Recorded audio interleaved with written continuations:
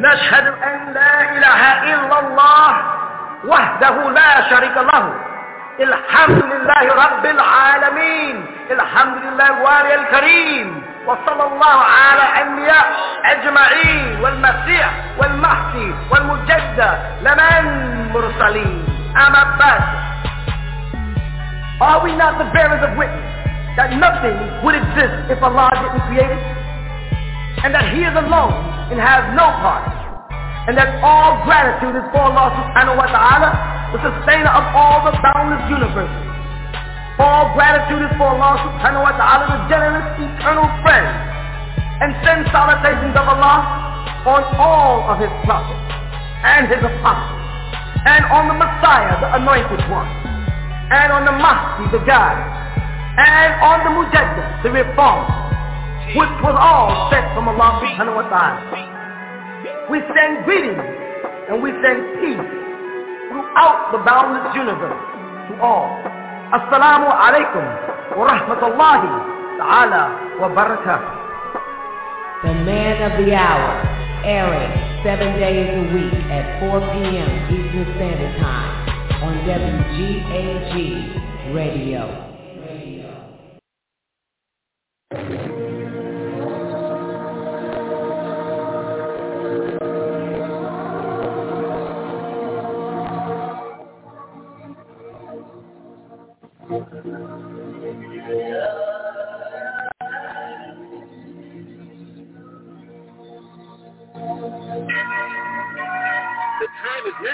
Let everyone in the listening audience grab their scriptures, a pencil, and a piece of paper.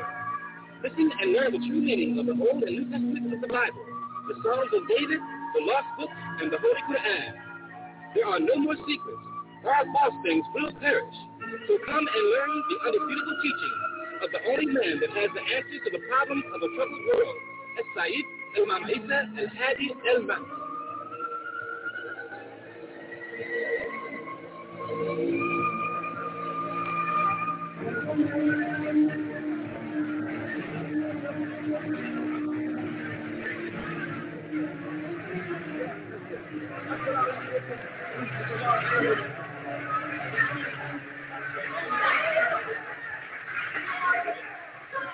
نشهد أن لا إله إلا الله وحده لا شريك له الحمد لله رب العالمين الحمد لله الوالي الكريم وصلى الله على الأنبياء أجمعين والمسيح والمهدي والمجدد لمن مرسلين. Are we not the bearers of witness that nothing would exist if Allah didn't create it, and that He is alone and has no part, and that all gratitude is for Allah subhanahu wa ta'ala, the sustainer of all the boundless universes.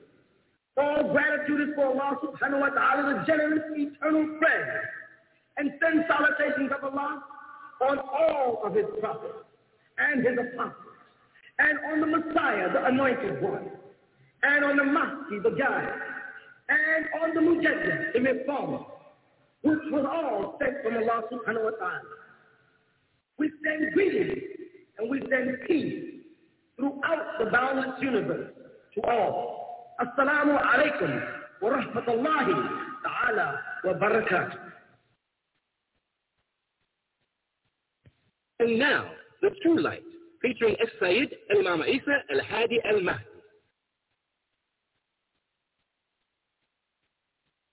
The other question is that AIDS is a sexual transmitted disease, and is it visited upon the black, the white, or particularly who is AIDS here for?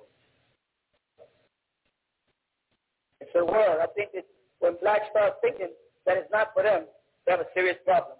When blacks start thinking because they're black that they're exempt from the sin of it comes from Leviticus. If you go to Leviticus chapter 20, in the 31st verse, it tells you where the sin comes in. It reads, AIDS. If a man also lie with mankind, as he lieth with a woman, both of them have committed abominations. They shall be put to death.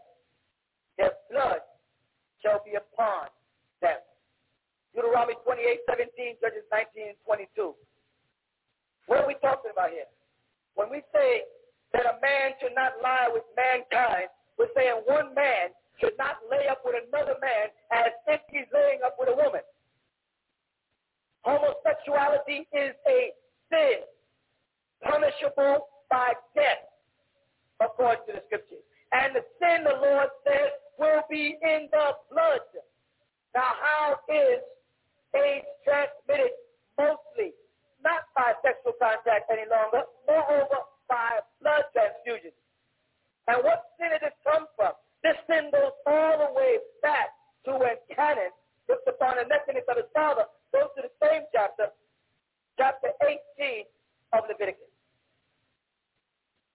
And the Lord ordered the singer, spake unto Musa, alayhi salatu wa salam, Moses, saying, speak unto Bani Israel, speak to the children of Israel, and say unto them, I am Adonai Elohim, or Yahweh Elohim.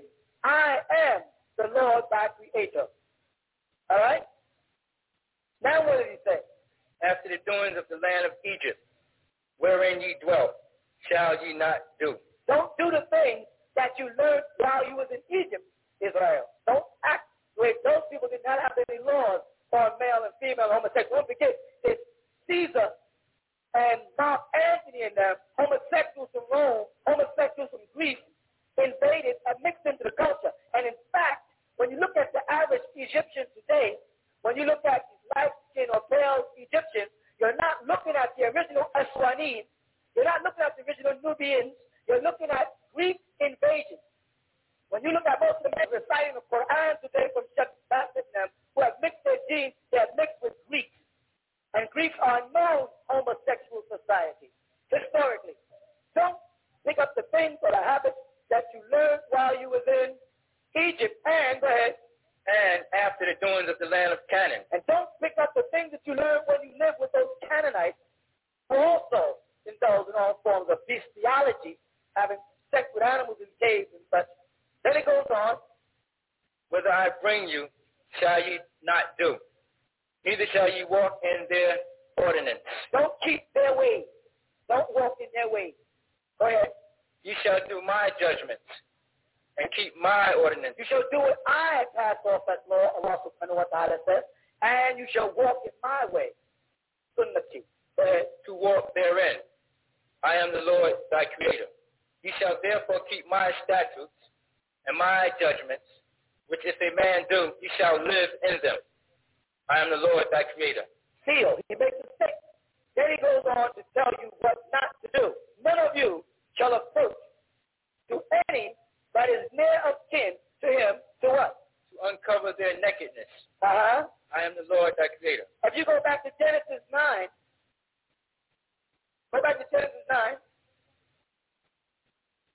instead of going to 25, go before 25. Let's say Genesis 9:22. And Ham, the father of Canaan, saw the nakedness of his father. Now, it's not alayhi salatu wasalam, Ham, near of kin.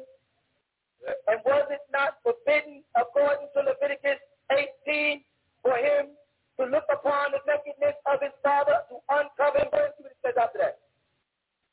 Or before it, in fact, shows he uncovered it. It's still in Genesis.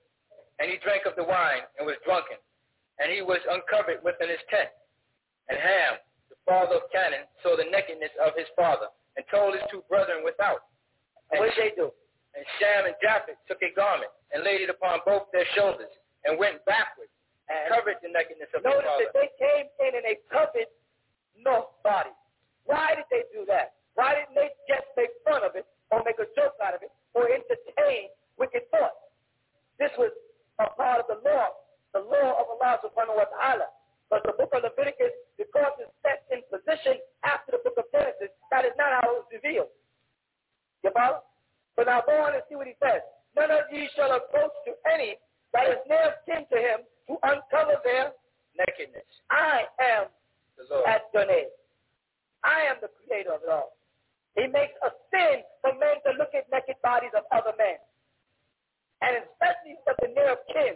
For one man to look at another man's body. For Ham to have came and saw his father naked, he should back in not looking and did what his other brothers did, covered up his nakedness. Go on and see what it says. The nakedness of thy father, or the nakedness of thy mother, shalt thou not uncover. She is thy mother. Thou shalt not uncover her nakedness. You see? This is the same quote that if we continue on into it, will tell you that it is a sin. This is 18. Go back to 22. Thou shalt not lie with mankind as with womankind. It is abomination. Neither shalt thou lie with any beast to defile thyself. In Egypt, men and men slept together. And in Canaan, they slept with animals, with beasts. Bestiality. So here in Leviticus, it's giving you the format that they gave you in the beginning of Leviticus chapter 18, where they told them, and after the doings of the land of Egypt, which is like 22, for man not to lie with another man as if the woman. And then it says, the doings of the land of Canaan. And then watch the next one says, neither shall any woman stand before a beast to lie down there too. It is confusing. So it tells you that when the Amorites or the Jebusites, original tribe of Canaanites, was in the mountains, they laid with beasts. As we've said, bestiality, the Bible says it. And when in Egypt, the people of ancient Egypt, who got influenced by the Greeks, performing all forms of homosexuality. Then he goes on to tell you that this is a sin, and as we read on, what does it say? Defile not ye yourselves in any of these things. For in all these the nations are defiled, which I cast out before you. See that? And who are the nations that he cast out before you? The sons of Canaan, whom he took out of the land of Canaan. Right? But he says in Genesis 24, he says, and Abraham was old and well stricken in age, and the Lord had blessed Abraham in all things. And Abraham said unto his eldest servant of his house, that rule over all he had, I pray thee, thy hand upon thy thigh. Bowing Ruku, which is a symbol of humbleness. And then what did he say? And I will make thee swear by the sustainer, the creator of the heaven and the creator of the earth, that thou shalt not take a wife unto my son of the daughters of the Canaanites, among whom I dwell. But thou shalt go unto my country and to my kindred, and take a wife unto my son Isaac. You hear that? He was telling him not to marry amongst the Canaanites, but to marry amongst his own family. Not to mix thy seed with the Canaanites. Go to Genesis chapter 28, verse 1. And Isaac called Jacob, and blessed him, and charged him, and said unto him, thou shalt not take a wife of the daughters of Canaan. Again, he is telling the family of Abraham not to marry into Canaan. So we have brought these plagues and diseases, syphilis, gonorrhea, herpes, and now the spread of AIDS, because we're violating the commandments of Allah subhanahu wa ta'ala, his statutes and his standards. We're indulging in all forms of homosexuality. We're indulging in all forms of bestiality, fornication, abomination, and we're bringing the wrath down upon ourselves. Don't let a homosexual tell you that nowhere in the scripture has it been declared that it's a sin to be homosexual. I just read to you in the book of Leviticus where it says it is a sin for a man to lie with a man. This is a sin. This is where AIDS is spread. It's not just sexually transmitted. It's transmitted through the blood, like Leviticus just said. You understand? Your world is at a point where it's about to destroy itself, and all y'all can think about is the next record you're going to buy, the next party you're going to go to. You may get in here and learn that Arabic language and learn how to pray and transform yourself from mortals to immortals and stop jiving because you don't have the time you think you have. You better stop wasting time. The spirits are descending. The demons walking the earth with you every day. They just call themselves punk rockers, and they're nothing but demons incarnate. They don't put on that makeup. That's how they look. I'm serious. They didn't put the thoughts in white kids' heads so they can start their hair up in the air and do all kind of weird things where you won't know they're real demons from kids emulating them. It's a serious thing out there. They spread diseases, I'm telling y'all, that there is no cure for. Diseases of death. Men in that room know what I'm talking about, especially you men who can't control yourselves. It sees every woman as somebody you should lay up with. They got diseases out there that will kill you dead. You know the sad thing about it? Every woman you meet, you don't know who she laid up with 6 years ago. If this ain't the same woman you've been known for 7 years, you taking chances. Because she don't know if the guy she was laying up with was a homosexual 6 years ago and became a man because he saw the right movie. You don't know. And this is what you're left out there to marry. And that goes for the women also. You don't know which one of those guys was a homosexual 6 years ago, and now when AIDS starts, he straightens up. He was a closet princess 6 years ago. Now all of a sudden he's macho man. You don't know if he got AIDS living inside his system. Do you? Do you know? Only people you can count on are the people that you've been laying up with for 6 years. And how old would that make the average one of you brothers? How old? If you have the same one for 6 years, the average one of y'all would be at least in his late 20s, correct? You should be at least. Anybody under that, you better be careful. And they ain't even trying to find a cure for it. Don't fool yourself. Because they created it. AIDS didn't fall out the sky. AIDS was created. AIDS is a conspiracy. Germ warfare that got loose. You wasting time. I don't know what to say behind that. No, my question relates to chronology in the Bible. And I just like you to clarify some of the dates regarding BC, AC, ACD, BCE, and things of that nature. And the other thing is, when they quote a date and they say BC, they say they'll write 1056 or 1056, and as the numbers descend, it's my understanding it's getting closer to what they call the AD era. Now, just for clarification, really, I mean, how do we decipher? How do I decipher these dates and get a clear understanding of what's happening here with this BC, AD, ACD, and so on? What the Romans and the Greeks did, who were ruling the world at the time, right? They did not believe in Christ, as they call it, yet they used his birth date as the date one. See the contradiction? They didn't believe it. When they say AD, Anno Dominus, right, they mean after the death of Jesus. When they say BC, they mean before Jesus was born. When they say BCE, they're saying before the Christ era. The Christ era means before the book of Daniel and Isaiah wrote about a Messiah coming. That's BCE. Okay. AH is when you get past Jesus up until 570 years after him, when Muhammad was born, okay?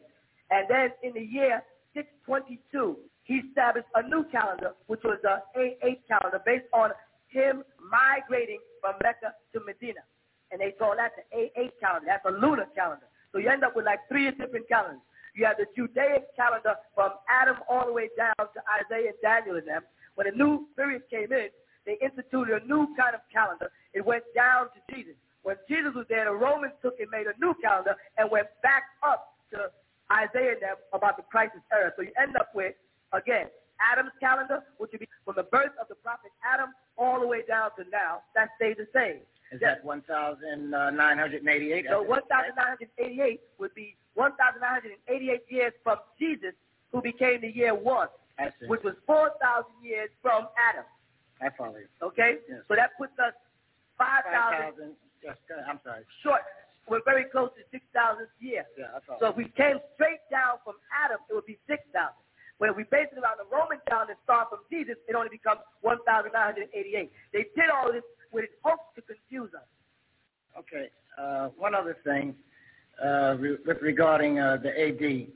It says on the back of this Bible here, it has a listing, a chronology, and it has Jesus born in AD 7. I'm looking for it here as I'm speaking. And at the same time, it has a BC 4, I think it says. Let me get it right here. Right. The reason why, Jesus was born, you're right, in 7 AD. Yes. And the reason why they say BCE 4 is because certain churches believe Jesus was born in the year 4 because they didn't do the calculation of the death of Herod. Had they did the calculation from the death of Herod, and when Jesus had returned back from Egypt when Herod died, they'd be able to calculate that he was born in the year 7. But when they just came along, they first said he was born in the year 2. Then they said, well, they proved it could have been 2 by the eclipse because they said they saw the star, and that was, an eclipse. So it must have been 4 when they had an eclipse. And it comes down to be 7 AD. He was born 7 years after he was dead, according to them. Yeah, right. That's what I found confusing. Yeah, well, it makes it confuse you, because here's what they do. Yeah. They say Jesus was born one, now watch this go. He was born one what? BC, one before he was born, or one AD, one after he was dead. They didn't know.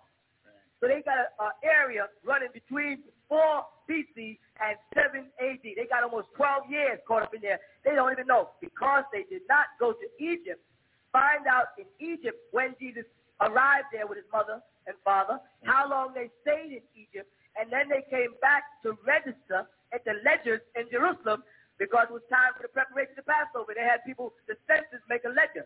So they would have got the date that he had got back in. They could have timed that by the date that he left as a baby, and they would have knew how old he was. They would have knew what year he was born, which comes out to be 7. They have another listing here, AUC. Then they have the word, the year 750. It says the following table made in making matters clear. I don't see how they can write that. Which means they created their own table to clear things up. The following table is made. They said it was like them saying, okay, according to our Greek version of it, this is what we got.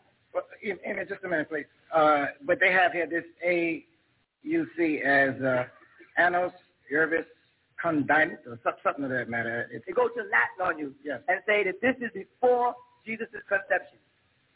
That's what they mean. So then they're arguing about the 9 months that Mary was pregnant. They get into things like the date of conception or the date of birth, the day when he was actually delivered or the day that he was conceived. They don't know. Mm-hmm. They don't know, like I said, because they won't take the simple method. They won't trace his life. And that's because they don't want to find out. They really don't want to find out when Jesus was born, because it contradicts their doctrine.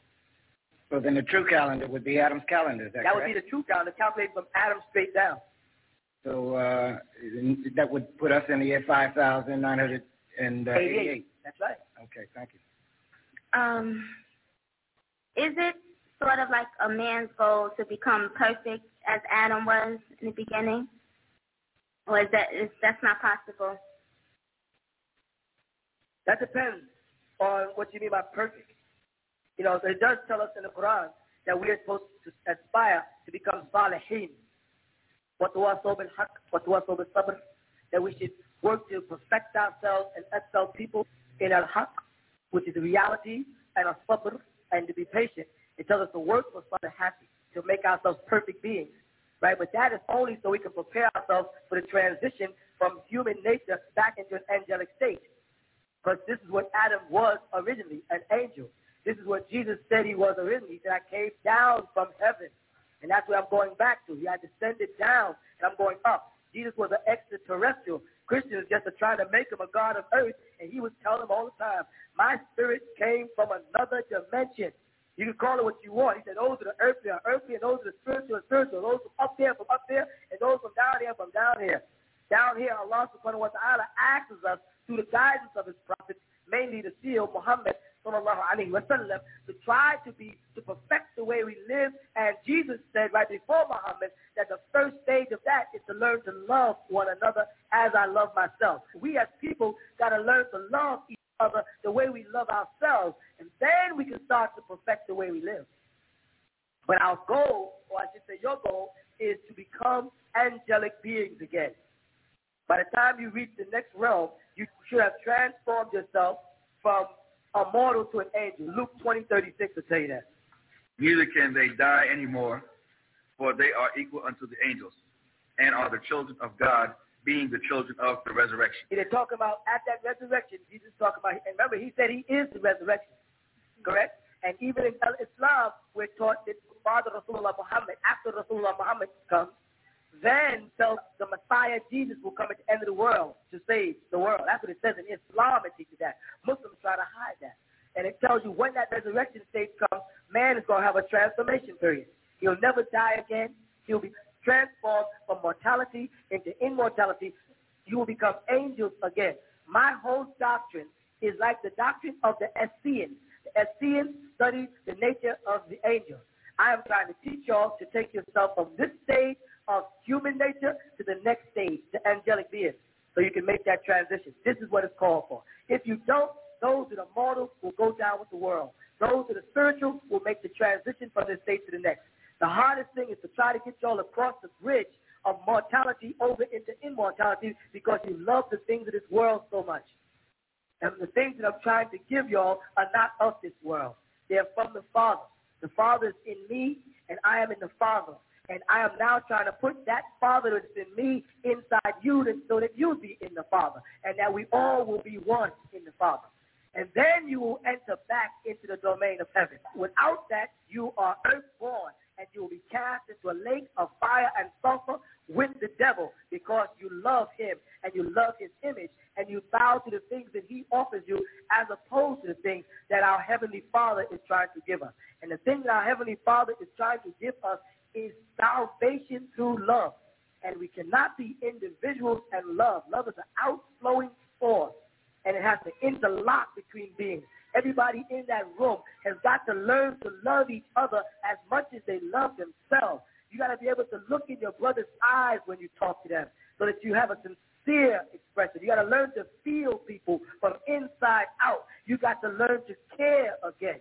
And that will be the first stages of suppressing your mortality. It is your mortality, your mortal being, your physical being that renders you such a carnivorous, self-centered, egotistical creature.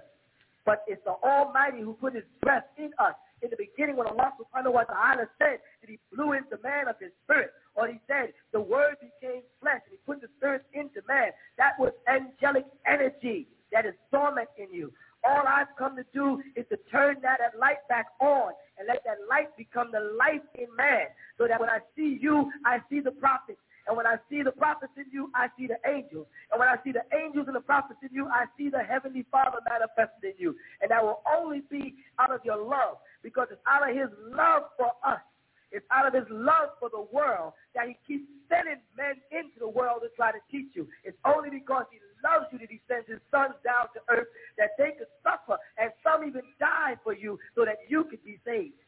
That's called love. You have got to learn to sacrifice. That's what it tells you. Wanhar. Bismillahir Rahmanir Rahim. Inna a'tainaka al-kawthar fasalli li rabbika wanhar. Inna shani'aka huwal abtar. Inna a'tainaka al-kawthar. Surely, a'taina, we have given you al-kawthar. Your cup is running over, abundant. Fasalli li rabbika wanhar. So worship is li rabbika, for the sustainer of the boundless universe. Wanhar, and sacrifice.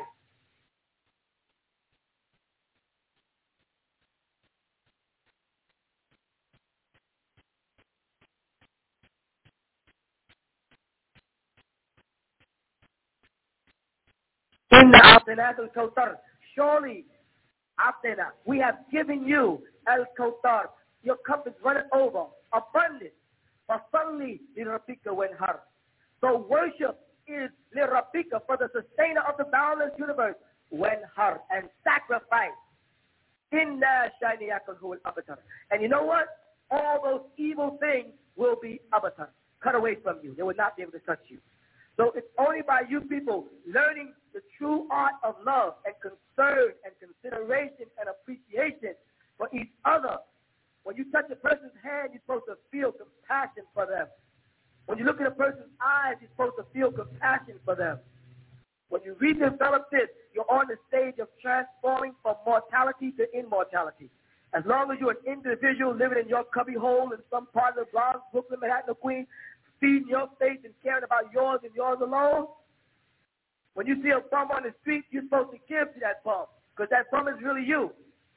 And remember, we have sent angels to you many times in many forms. And a lot of times, an angel walks up to you in the form of a bum to see how compassionate you are in heart.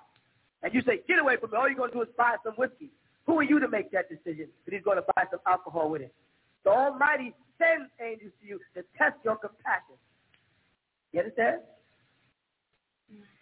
Assalamu alaikum. Mamisa, what was the fifth veil that Michael the Archangel was under? They're speaking about the plagues that would come at the end of the world. Each veil holds one of the vials of the 7 major plagues. All right? Michael is called the fifth because Jesus, as it was like Jesus, let me run it down. Adam, 1. Right? Noah, 2. Abraham, 3. Ishmael or Isaac, doesn't make a difference, 4. Moses, 5. Jesus, 6. Muhammad, 7. Each one of those are the 7 major prophets.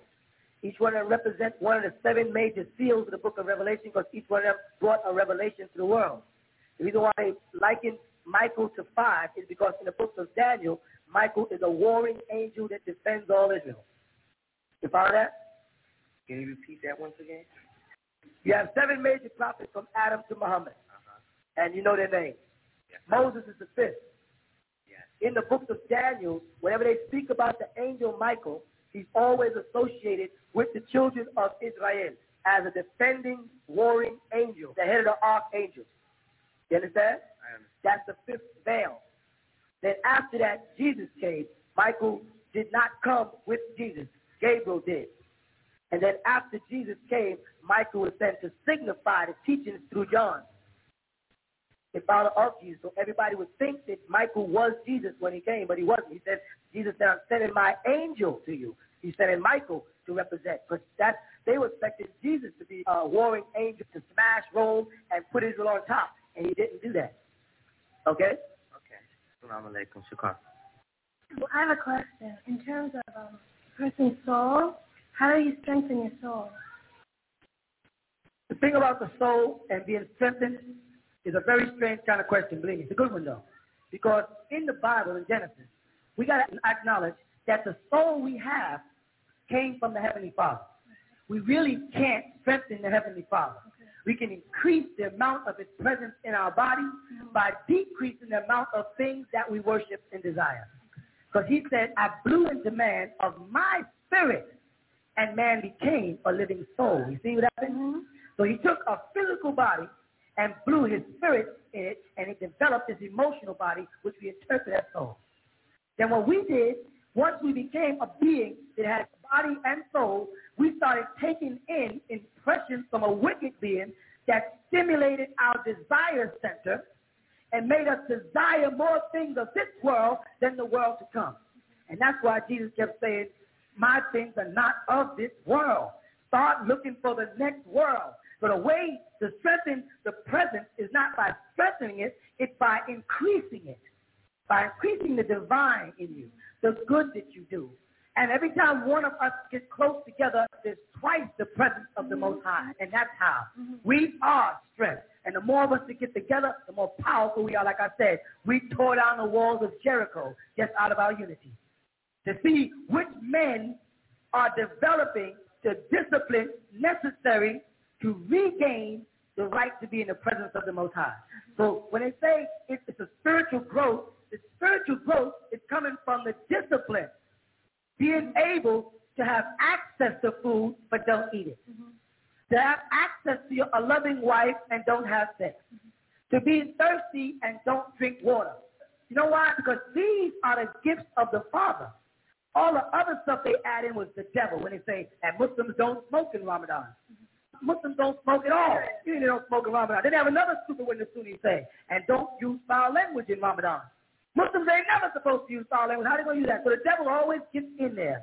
You see what I'm saying? So Ramadan is a focal point on the physical part of man, for man to show that he loves and will obey the Creator up and above his own desires. That is a point of Ramadan. Yeah.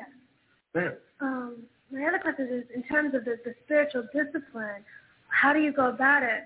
Where do you start?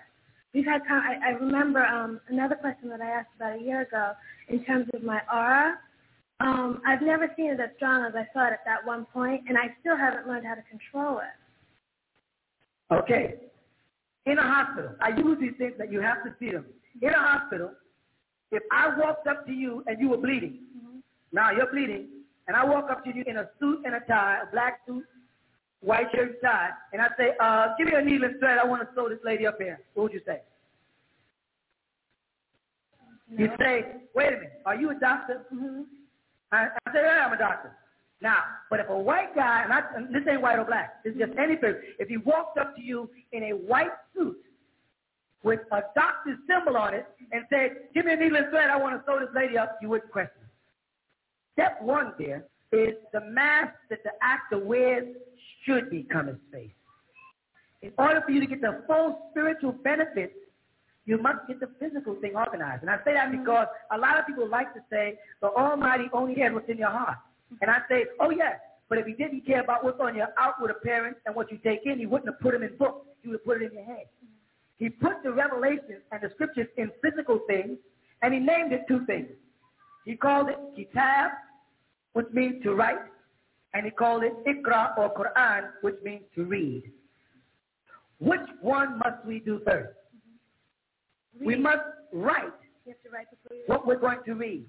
So therefore, there's certain things that we need to write. For instance, in your right hand, you're holding a pen.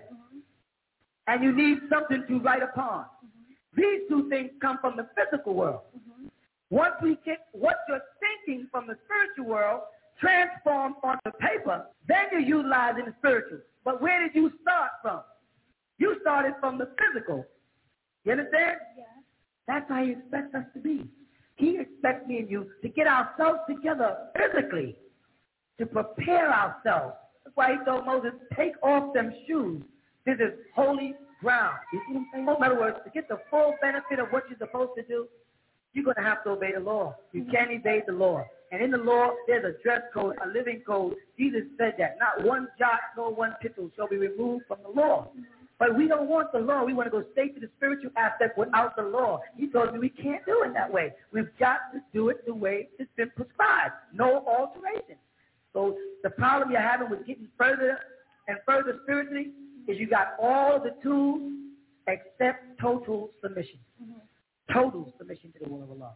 You want to somewhat submit or work your way into it, and he doesn't bargain. He doesn't have to bargain with us. You see? He put it in a book because he wanted you to get the physical part first, then read it and understand what he's trying to tell us to do. And if you got this desire for the spiritual, that means that there's a spirit knocking on the door trying to get you into it. That's your interest in it. But you got to meet him more than halfway. Because he met me and you more than halfway. Aren't you healthy? And that's a gift nowadays with all the people that are not healthy. So he cared a heck of a lot about you as an individual. Just that all working limbs, all working, your eyes, ears, and everything is working. He gave you already 75%. He's asking for 25. And we can't wrestle with him with it. We've got to submit. You know what I'm saying? But a lot of us believe that we could do a lot more from the outside than the in. I got things I want to finish in the world first. I got my family I got to take care of first. I got to finish my education first. Who are we talking to when we say this? You're not talking to me. You're not talking to the book. We're talking to the Heavenly Father. We're saying to him, Heavenly Father, I understand what you said I should do in the scriptures, but I got things that I got to finish doing on earth first. And then I'll be ready to totally submit. Then can I come to heaven? That's what we're really doing. We're bargaining with him. And we're not in a position to bargain no more. We were in a position in the garden. That's why he confronted us and said to Cain, where's our brother? He didn't have to. What did he say to Adam and Eve? Did you eat of the fruit that I told you not to eat? What did he tell them, though? That he knows the day that you eat of the fruit, you shall surely die. But when she bit the apple, what should have happened? But did she? He was compassionate. Jonah, he said, Jonah, go to the Babylonians, to Nineveh, Shemar, and teach them. Jonah said, I don't want to. Jonah got in a boat and tried to hide from the Heavenly Father. The people on the boat said, Jonah, I hope you can swim because we're throwing you out of here, Junior. Throw him in the water and a whale spit him out where he did not want to go. Is that compassion? The Lord, the Messiah, Jesus, said, oh, my Father, if it be possible, let this cup pass by me. In other words, he's saying, oh, believe me, my spirit is really willing, Father. My flesh is not, I can't deal with these nails. You understand? Help me. And he delivered him from it. Is he not compassionate? He has altered prophecies at times, altered destiny, interfered with the flow of nature for man. Because ain't no whale can harbor no person in their body. The acids in their system would kill a person. But instead, he prepared a whale for Jonah. A catchword is in there. He prepared this whale. This is a special fish because the Almighty altered the very molecule structure of nature to make something happen specially. He destroyed the whole world, but he kept the root of man because he did it with water so that all of the fish, which are the mothers and fathers of mammal, would still survive. With all that he does, there is compassion in what he does for us. And then we try to bargain with him. I'm going to become Muslim soon. I'm going to take my child, and he's got a few more questions I want to ask. Because he ain't asking me no questions, because all I'm doing is quoting the scriptures. He's just saying, Lord, I'm with you. So far, things look good. That new one, that Imam Isa, he's doing good. I like the way he does it. I like this one. He did a good job. Now, if you can solve these last 4 questions, Allah, I'll be in. This is what y'all are thinking, but you don't realize you're thinking like that. You don't realize it. You're saying, my mother's sick. You understand? I got to take care. Like, he don't understand your mother's sick. Like people say, my mother, she needs help. Like, he don't understand your mother needs help. And they don't realize when we're thinking like that, we're blaspheming. Because we're underestimating the power of the Most High just by saying, but I love my wife. I can't leave her. Like, he don't know that. I want my wife to convert to Islam. And I think that if I stay out in the street with her 2 more weeks, or maybe 4, I might be able to convert her. Like, he don't know that. So in one respect, we're saying Almighty, all-knowing Father who knows everything that's in our heart and knows the secrets of our aspirations, right? It's you I obey, but I got one more thing to do. I know you'll understand when I do it, and that's make sure I get my college degree. And that's what we do. Now, here's the men's biggest con. For you sisters sitting in there, I don't want to come to the mosque with nothing. I want to make sure when I come, I got something. Because I want to offer something. Because I don't want to come in and take away. Brother, stop lying. You're using it as an excuse to stay in the street. And you know you're using it as an excuse to stay in the street. Because there's nothing you can bring we don't really have. The only thing you can bring that we don't have is those Dunkin' Donuts. That means you. Everything else we already have. And all you can do is help us get stronger in what we're doing. So stop buying time and making excuses, because there's going to be a day when you're going to be questioning, because you're not evading me.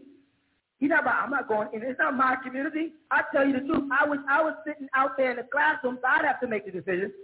And I believe if I was sitting, I'd probably be making the same excuses. I ain't going in there yet. I got some things I want to do. First, I'm going to get it together in about 6 years. In fact, some going to say, when the world going to end? They say about how many years? 2030? Okay, I'll be in 2029. And 350 days. You can't play that game because it ain't real.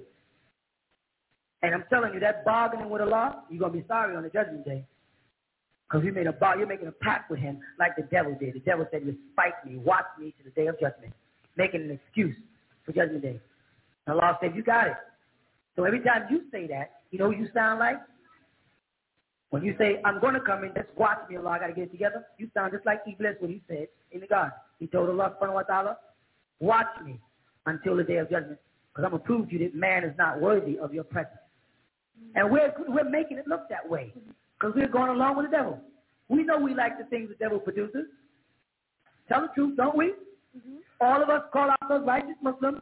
If they take that color television out your house, you sit on the floor and cry like a baby. You took my video. You took my tape recorder. If you can't turn to BLS, you'd have a nervous breakdown. I mean, not everybody. This don't apply to everybody, but this does apply to somebody. We got some things that the devil has offered us. It has the best of our souls. He has us. And the only way we're going to break it is to break it. We got to take that chance. You got to make that move. If you don't want to come here, go somewhere else, but do something. Y'all organize a community, but just don't be scattered out like you are. Too easy to pick you off. And stop bargaining with Allah subhanahu wa ta'ala. You really don't have the time, nor do we have the credentials to make a deal with the Heavenly Father. I'm going to get it together. I'm going as soon as I finish this. I'll be in there as soon as I get. We don't have those kind of credentials no more. He was so compassionate and loving. You know what I say? I've been saying this for years. The white man fed y'all pork, right? And he fed you the worst part of pork. The gut, the ears, the tail, the foot, not feet, the foot, the intestines, the bowels. You even brush your teeth with the big fur. You know what I'm saying? And you wash your body with his hoof, because they make some soaps out of pig hooves. While we were doing this to ourselves, the white man made a joke out of black people and watermelons. Made us look like it was a joke for black people to eat watermelons, only to find out that watermelons purify the stomach, keep the system flushed. And if the Heavenly Father didn't turn us into the Richard Pryor that the white person laughed at when they saw us eating watermelon, the filth that he was feeding us in slavery, we would have never made it this far. But the Almighty loved us so much that while he was feeding your pork, the Almighty was making us eat watermelon. That's why we're here today and we're able to survive all the stuff this man does to us. Because we have an everlasting covenant. Because Allah says about Ishmael, the name Ishmael means, I will hear. Ishmael comes from Sama'a. It means to hear or to listen. I will listen. Sami Allah liman hamada Rabbana walakal hamd. Sami Allah means Allah does listen to those who praise or are grateful to him. And for our sustainer is the praise. We say that in our prayer. And we are Ismail. He does hear us. Stop bargaining with him.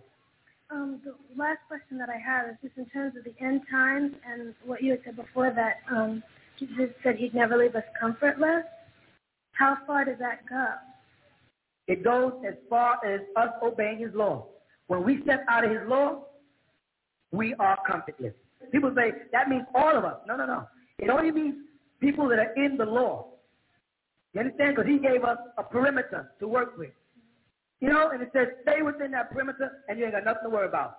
And we think we can step out the perimeter and still get his blessing. And it's just not true. Here's a guy, you know the thing people in the hospital, ex-drug addicts or winos, they live in the hospital, they're old guys. I just got hit by this train. I know I drink, and I know I smoke, and I know I curse, and I know I've been killing people, and I know I've been selling drugs, and I know I've been stealing everything, and I've raped 4 or 5 people, and I've beat up a couple of cats, and, you know, I kicked this cat down the street, but oh God, please forgive me. And they act like they should be forgiven. And then, when they don't get what they want, they're mad at God. If they get what they want, if he says, okay, what did Jesus say when he healed somebody? Now go and sin no more. They come out the hospital, go right back into their sin. They bargain. Please, God, what do? We run to him when we need him. And we as human beings, put myself with you, I want you to feel this. We as human beings get mad when someone calls us and you say, my sister don't never call me unless she wants something. How many friends you got that they contact you when they need? And you say, I ain't even seen that nigga. Now he wants something. Now he's calling me. Is that not true? You know, they call you 3 or 4 days before Christmas to ensure a gift. They call you on the phone and say, you know, how you doing? How's the kid? My birthday's Tuesday. And you get mad at that, but you don't expect the Heavenly Father to be mad at you because you do the same thing. You get in the hospital and you say, oh, God, I don't want to die. I won't use drugs no more, I promise. And you only call him when you need him. What about now while you all are healthy? When you don't have no major problems? When you're not laying on a hospital bed? Why aren't you praising him now? No, you wait until you are in some type of stress. Then you call the Holy Spirit. Well, you should be calling the Holy Spirit every day to be a beacon, a guiding light for you. Go ahead.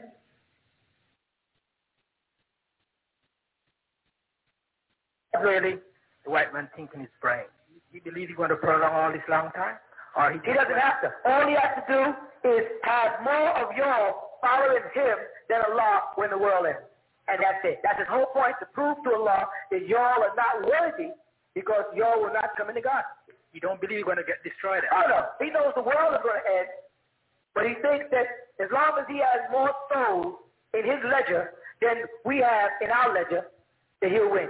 And based on what, like the Quran says, Bismillahir Rahmanir Rahim, wal Asr, inna al-insana la fi khusr, illa alladhina amanu wa amilu salihat, wa tawasaw bil haqq, wa tawasaw bis sabr. By that quote in the Quran, it says, wal Asr, by the time when man's spirit is separated from his body, inna al-insana la fi khusr, surely all human beings are losing. Based on the time of the end of the world, man is in a state of loss. Illa alladhina amanu, except for those who amala, who work, who amilu salihat, to try to perfect themselves. Scripture says, وَتَوَاصَوْا بِالْحَقِّ, and they spend their time trying to bring people to the reality and the facts of it. وَتَوَاصَوْا بِالصَّبْرِ, and they have patience and endurance in doing it. People come in, can't stay because things don't go their way, or they're stalling, they don't want to perfect themselves.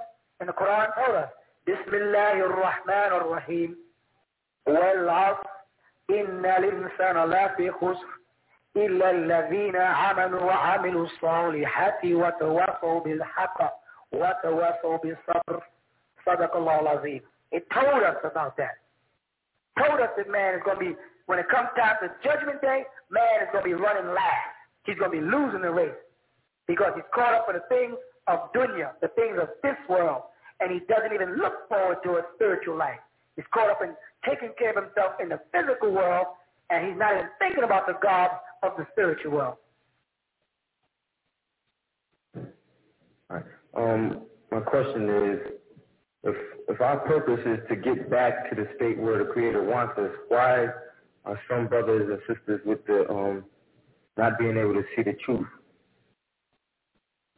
Don't want to see it, don't want to hear it. Because the devil did a real good job. So the devil is the one who put Yeah, the devil has done a good job of making them want to be what he is. And he's afraid. Everyone in his society is always rich, has always failed. Rome, Greece, Mesopotamia, and this society here is beginning to fall apart. The interior is falling apart now. Just watch the news. So our people are afraid as men to stand up on our own and build our own nation. We're just afraid to. We've been living under the white man so long that we feel comfortable under his arm. We're afraid to stand up on our own and go for it. And we can do it. So it's the white man that put the veil on the eyes so they won't see or hear the truth. Allah will seal anybody's heart who seeks disbelief. If you want to find a reason not to be a Muslim, Allah will help you not be a Muslim. I see, man. If you want to look for a reason to say, I'm going to find fault in Imam Isa, he'll help you find fault. I'm going to find fault in the community, he'll help you find fault. If you say, I want to find righteousness in a person, he'll help you find righteousness. You look at a person and say, I'm going to find good in that person, he'll help you find good. You look at a person, I want to find wrong, he'll help you find wrong. You can do it. Shukran.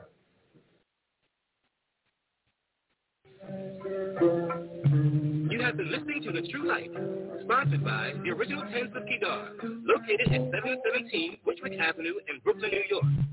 You are also invited to attend the Questions and Answers class every Sunday from 1 p.m. to 6 p.m. in the Hall of Knowledge at 548 Park Street in Brooklyn, New York.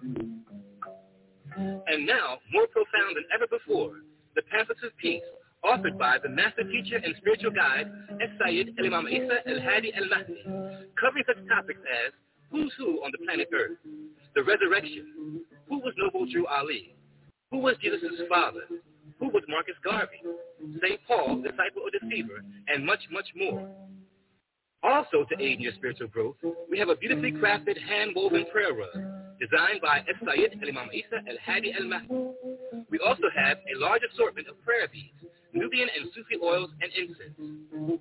The original Tents of Kedar would like for you to write or call us and let us know how the true light has changed your life. Remember, above all things, truth is truth.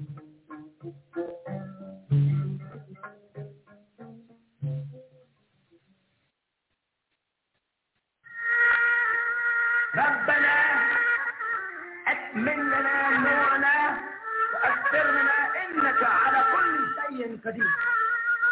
This is from the 56th of the Holy Quran, the 8th verse. And read, also say to complete for us our life. And forgive us, for surely you have the power over all things.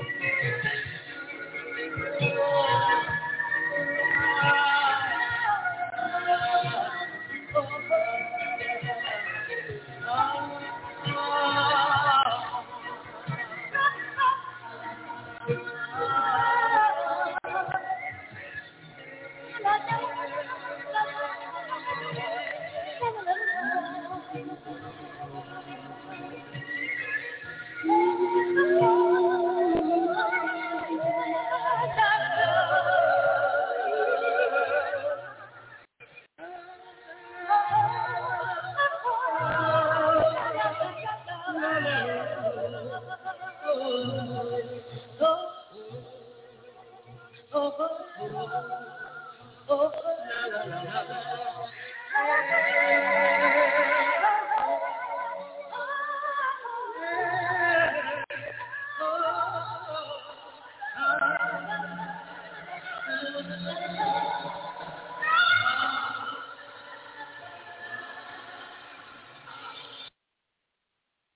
the Father, but by so Jesus came to lead people to the Father. He was not who we should be led to. We were supposed to be led to the Father.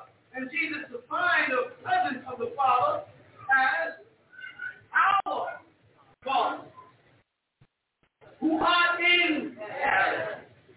Hallowed be thy kingdom, thy will, on earth as it is in heaven. His will was already happened in heaven. Give us this day. Now, he didn't ask Jesus for no bread. They were talking to the Father. Right, yes. He didn't say, my Father. He said, pray after this manner. Our Father, who art in heaven, hallowed holy or sacred be thy name. Right? Is that what it says in Matthew? Yes. How are people getting married in the name of Jesus when the Father's name is sacred? How are people getting married in the name of the Lord Jesus Christ when the Father is sacred?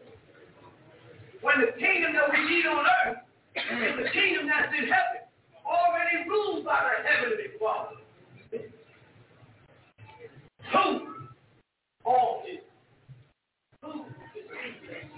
Who shifted around? Why?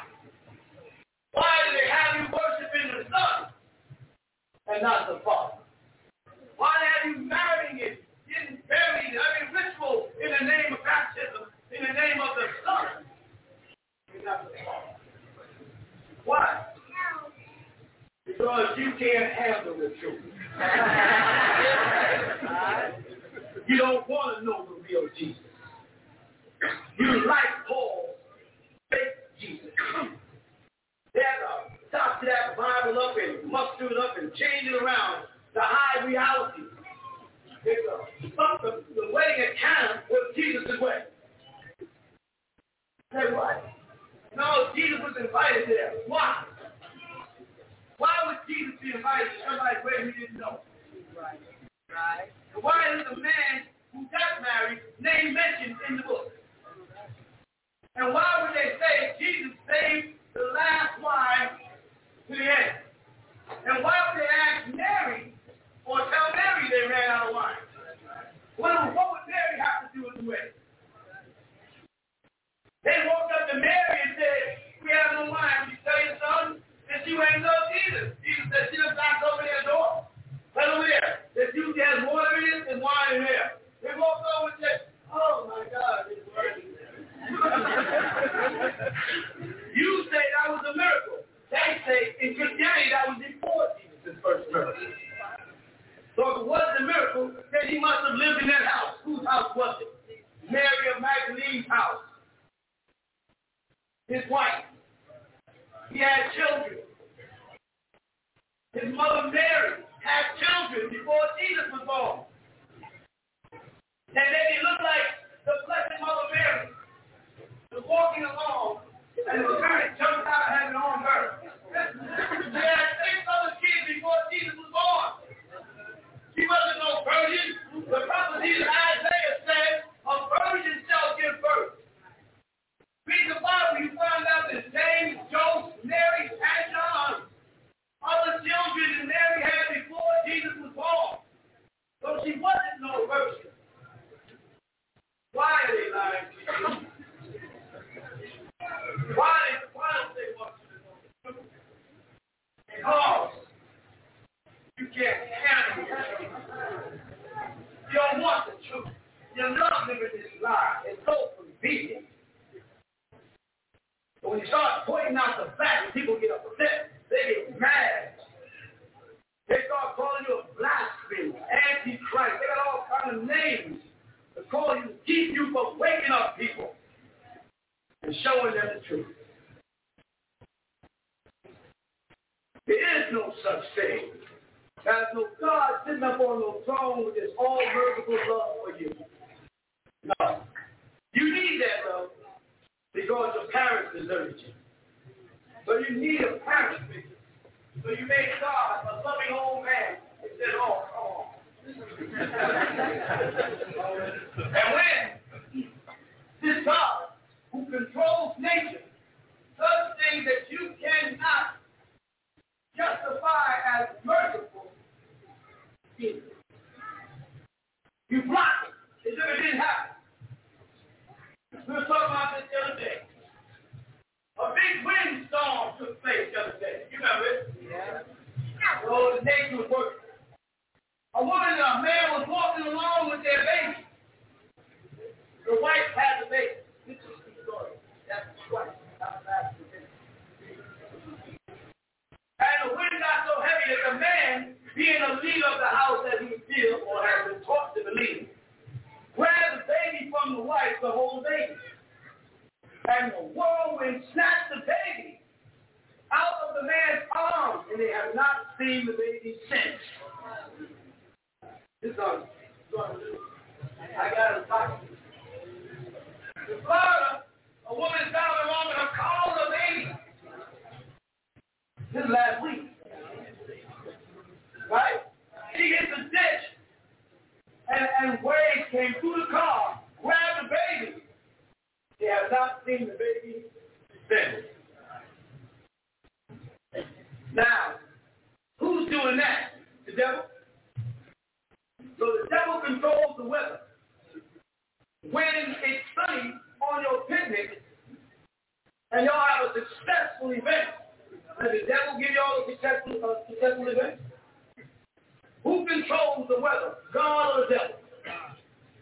Who controls the tornadoes and the earthquakes and the floods and the landslides? Who is controlling it? God or the devil? Because when you get right down to it and find out how destructive it is, you don't want to even believe that God would do such things. But you know what? It's happening every day. Who makes a child born blind? Who makes a child born without limbs? Who is responsible for Siamese twins joined at the head and sharing one brain? And the family has to decide which one of these children will live.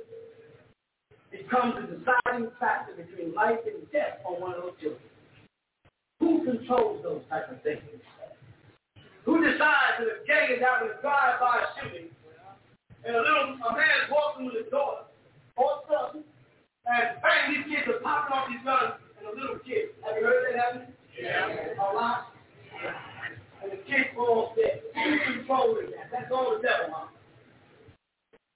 No, it's not the devil. The devil doesn't have that kind of power. Read your book of Job. In order for the devil to do something devilish, he has to give God permission. The devil was once an angel also, who fell from grace, but he did not have any power over Job until he made a deal with God. You know what I mean? And even the book of Genesis, where Cain is afraid of being killed for killing his brother, God shows him, when they kill you, I will put 7 curses on them.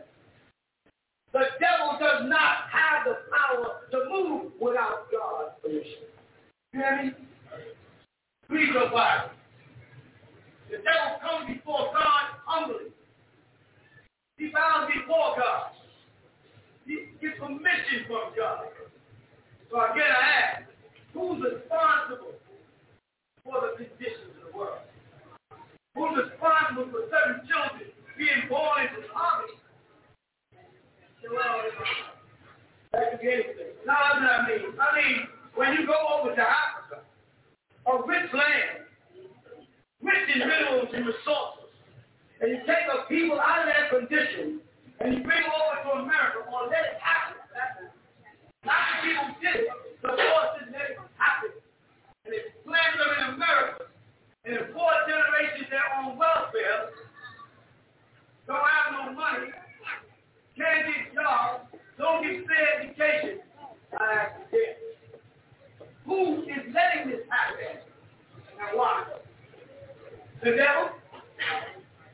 again, you see, you got to give up this God devil crap because it's convenient for people. But every time something goes wrong, we blame it on the devil.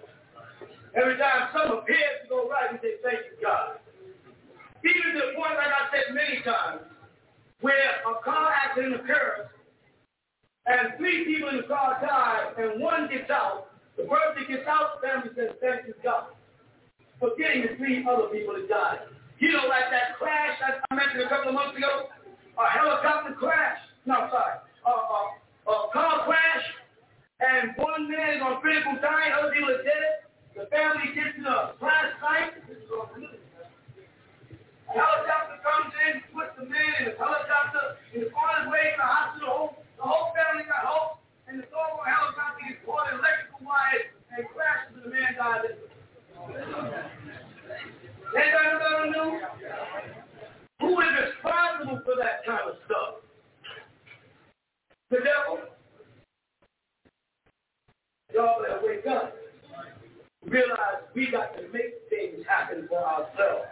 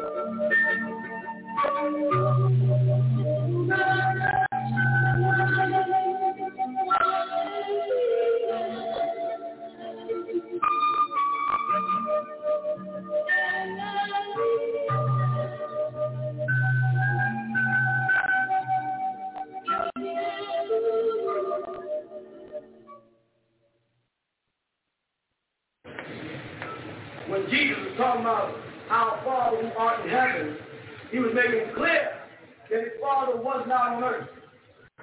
And I'll take you to this Bible, and I'll show you where his Father was on earth. What we say, Genesis 4, right? It's the story of Cain and Abel. Genesis 4.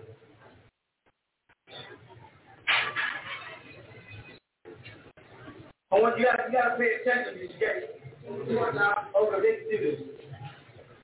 Let me start around verse 33.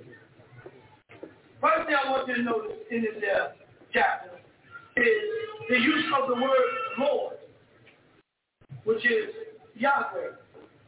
They're not using God, and they're not using the Lord God. They stopped using God in this chapter all the way up into the last verse. You see why? Very tricky book, full of crap. I hate to say that about your stuff. Let's look at this point.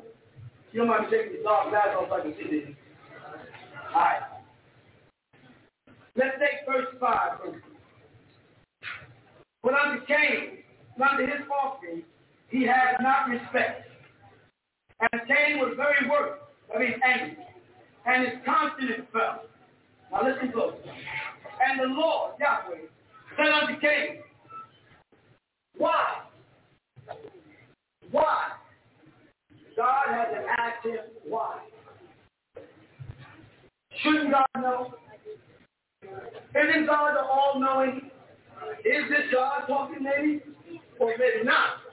This being talking to Cain didn't know why he was angry.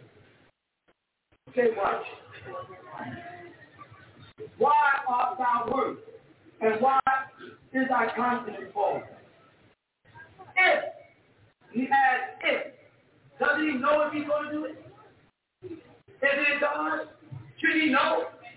He said, if thou dost well, shalt thou not be accepted? By whom? I'm talking to God. Who did this study with you? You didn't do it. Just go. Why is God making it sound like if he does good, somebody else is going to accept it? You with me? You see it? Is it on there? Oh, yeah, y'all with me. Okay. Y'all can work with me now. And if thou does not well, sin lieth at the door, and unto thee shall be his desire, and thou shalt rule over him. Sin is a him. Sin is a person, a male gender, not an it. It was in the verse. But him is now. Sin is not something the Christians talk about, or the Jews or the Muslims talk about, some type of force, not according to this book here. And the Quran came from the Torah. Sin is a he, a person. That's what God said. And you can change it when you feel like it. Look up in the Hebrew. Now listen. And Cain talked with Abel, his brother, and it came to pass when they were in the field that Cain rose up against Abel, his brother, and killed him. Could God have prevented that? Yes. Why didn't he? Why didn't God? He just got to talk to them the verse before. Why didn't he just say, Cain, don't kill your brother? Right. You hear me? Right. Don't kill your brother. I know it's tricky because I'm God. I see your anger, I see your conscience. Don't kill your brother. We accepted him. He did the best he could do at this offering. You did a shabby job, and we don't accept it. Don't kill your brother. No, that's not what happened. He let him rise up and kill him. Go on. And the Lord said unto Cain, where is Abel, thy brother? God don't know where he's at.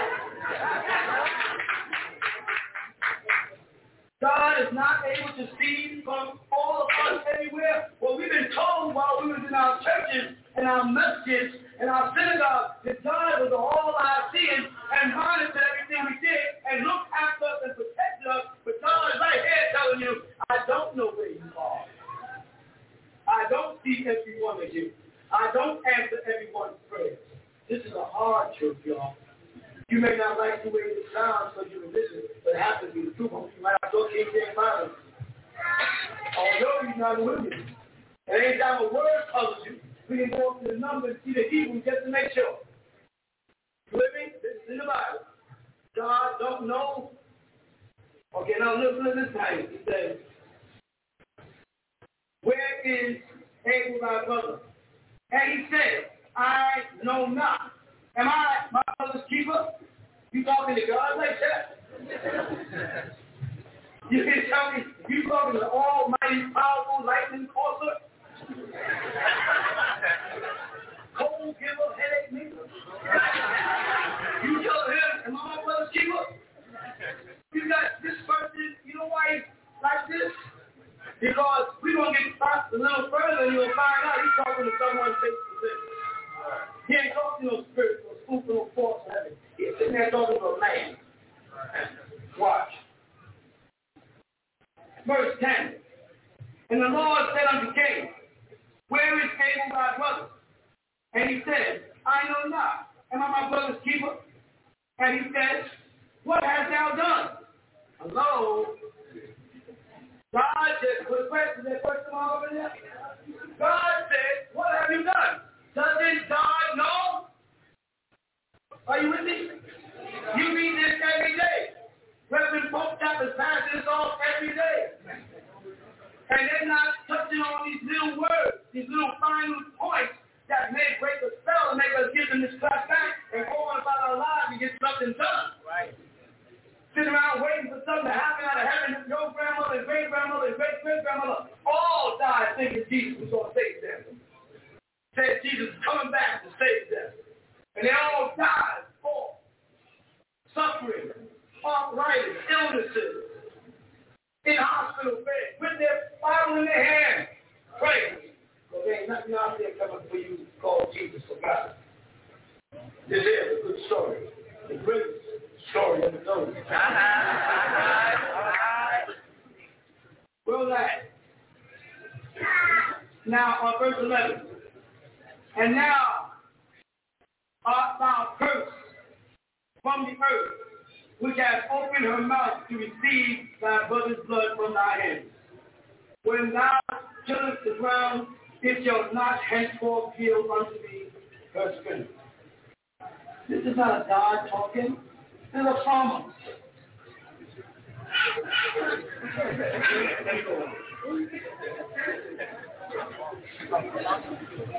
We found one good. Number 14. Behold, thou hast given me out this day from the face of the earth. You see that? And what? And from thy face. The word in Hebrew for face, they put payun, but it's payun. A face or a surface. He's saying to God, you have taken me off of this place, and I can't look at you face to face no more. God got a face like yours, that Cain is looking at. It's going to go on too. I be hid, and I shall be a fugitive and a vagabond in the earth. And it shall come to pass that everyone that findeth me shall slay me, which is kill me. Nobody is on the earth. Nobody on the earth. Just Adam, Eve, Cain, because he killed Abel. Who is going to kill him? Who is he talking about? I'll tell you who he's talking about. The giants and the other beings that have come to this planet, that were on this earth, in right in Genesis chapter 6. Goliath seed. You know why Goliath seed? Because this Bible tells you that they had 6 fingers and 6 toes. Women, you walk away from that. 6 fingers and 6 toes. Nobody in this room got 6 full-grown fingers and toes. These little bumps and stuff. Oh yeah. That's what pictures of in books for you to see, haven't I? Well, listen, close. Jesus is God incarnate. And Jesus is the one that had 5 fingers and 5 toes upon him. And man is in the image now the likeness of God. Everybody hold their hands for me. How many fingers you got? Look at them go. How many toes you got? So we created man and our image now like this. Now whose image and likeness is the people with 6 fingers and 6 toes? Where the hell did they come from? Because if we're the image of God, and Jesus was incarnate of God, and we saw the 5 fingers, well, if Jesus had 6 fingers and 6 toes, that would have said. He had 5 fingers and 5 toes, like everybody else in there. Why is the Bible talking about people with 6 fingers and 6 toes? Go read the story of Goliath in 2 Kings to find it. Where they come from. There are people on this planet that do not fall up under your Adamic creation story. You understand? And I'll show you that in a minute. All right, where were we? So now Cain was afraid that some people killed him that didn't even exist. And Cain went out from the presence of the Lord and dwelt in the land of Nod on the east of Eden. How do you walk away from the Lord? How do you walk away from an omnipresent being? You can't walk away. This is God. You can't walk away from God, and God is seeing everything. This Bible says he walked out of the presence of God. Didn't it? It's up there. How did he do that? Unless God was standing there talking to him face to face. They'll say that was Jesus. Then why don't you speak Jesus? Huh? It says Jesus in the New Testament. Why would it say that? Well, the Old Testament is making prophecy for Jesus. Show me Jesus' name in the Old Testament. He got a name here. Why you got to be named again in the New Testament to do the same God Old Testament? Why? Why would he get the name Jesus as he was the Jehovah in the Old Testament? That's kidding himself. Let me go on. Now, the end of the same thing is same chapter. It says, and Adam knew his wife again, and she bore a son, verse 25, and called his name Seth. For God said,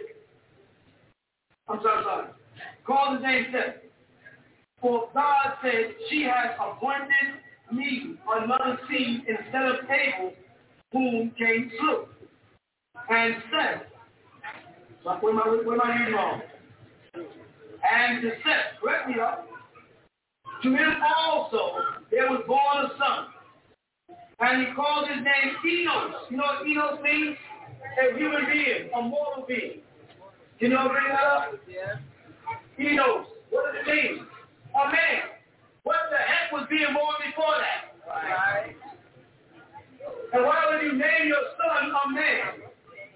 I'll tell you why. Because the beings before that were called Atoms. And they were called gods. And Enos never called the sons and daughters of man. The Enos-sites. Right in the Bible. They don't put you back in the Hebrew. And you can buy the software and do it in the computer yourself.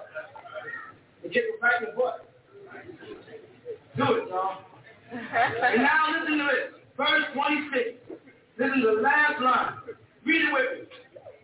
Then began men to call. Let's go back to verse chapter 4. Alright? Chapter 4, verse 1. Got it? And Adam knew Eve, his wife. Right? And she what? Great. Now, that's the man from the Lord, that's in 4, and 5 is the first time they call him the name Lord. Now, wait. How can you be the Lord in 4, and 5 is the first time? The last verse of it is when he first called. The last verse of 4 is when they first start calling on the name of the Lord. Is this a verse out of place? Did someone lie? Are they trying to trick us and play with our soul so they can keep us mentally enslaved in religious bullcrap? A little further. Let's open verse 5 and see what happens here. Chapter 5, I'm sorry. This is the what?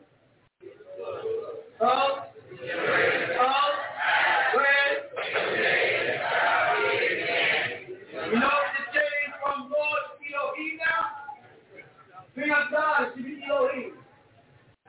Then left Lord Yahweh and went to a new thing. And watch what happens here. Because see, if I go back to Genesis 1, can you get back to Genesis 1? And go to God. In the beginning, there was look. It's just my job now. Don't can't not believe me now.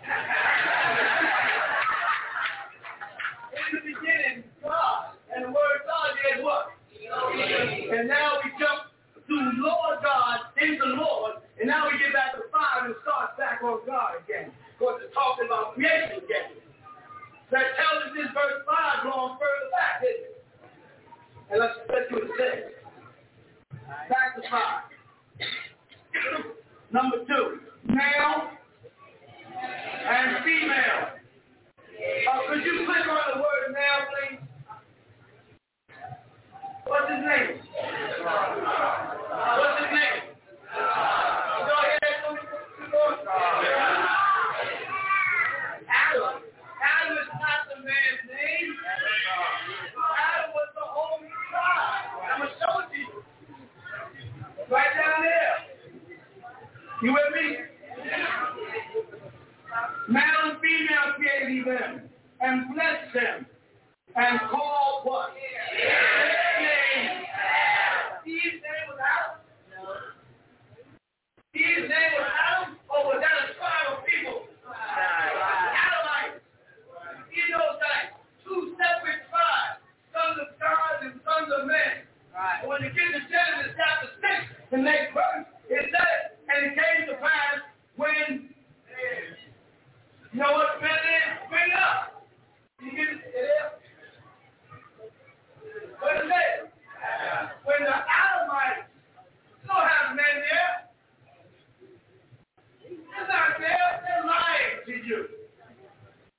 when the Adamites began to multiply on earth, and what? Daughters were born unto them.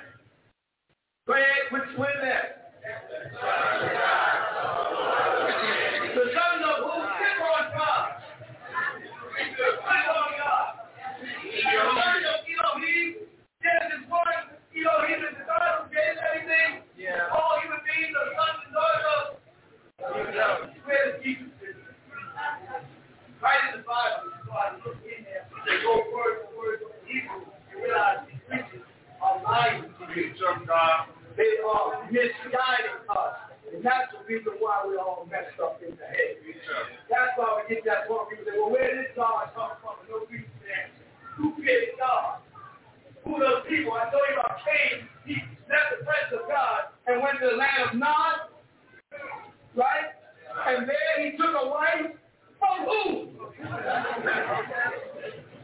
ain't nobody on the planet according to your religious Muslim, Christian, and Jewish belief. And that includes our Safarians too. Y'all believe this Bible crap.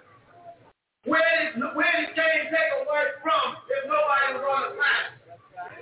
Don't quote our doctor. But you call me crazy. Crazy like a fox right here. The sons of God saw what? That they were? Bring up the word fair. They always say that means nice. No, it doesn't. The Hebrew word for agreeable. So, that they were agreeable. And I know some flesh. Isn't it good to look in the Bible and see what it says? Right, see the word for word? How can make this up? You can go buy this software. All right. I will make one of those. We will have our own stuff.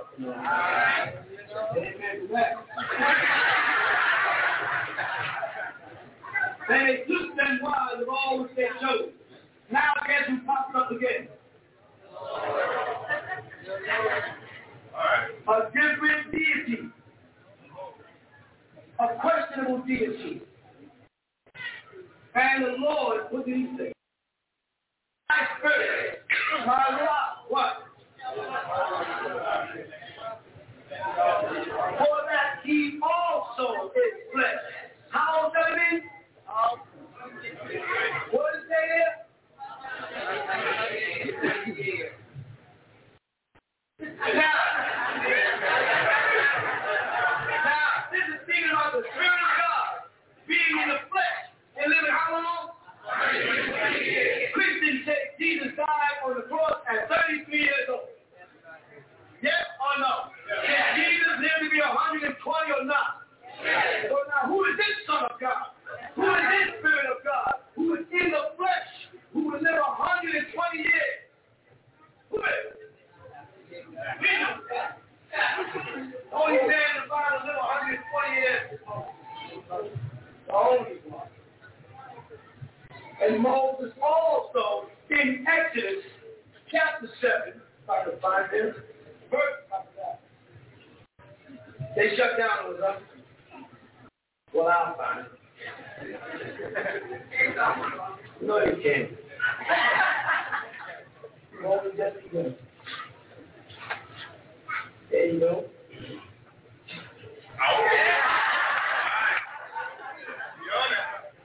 Y'all with me? Exodus chapter 7, verse 1. And who's that himself?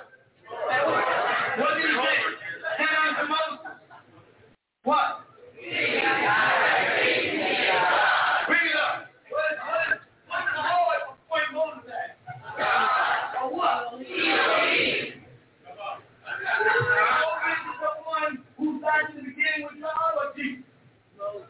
Moses is called Elohim of God. And that called it small. Don't be looking at that small d. There was no small d in Hebrew. There is no small d in Greek.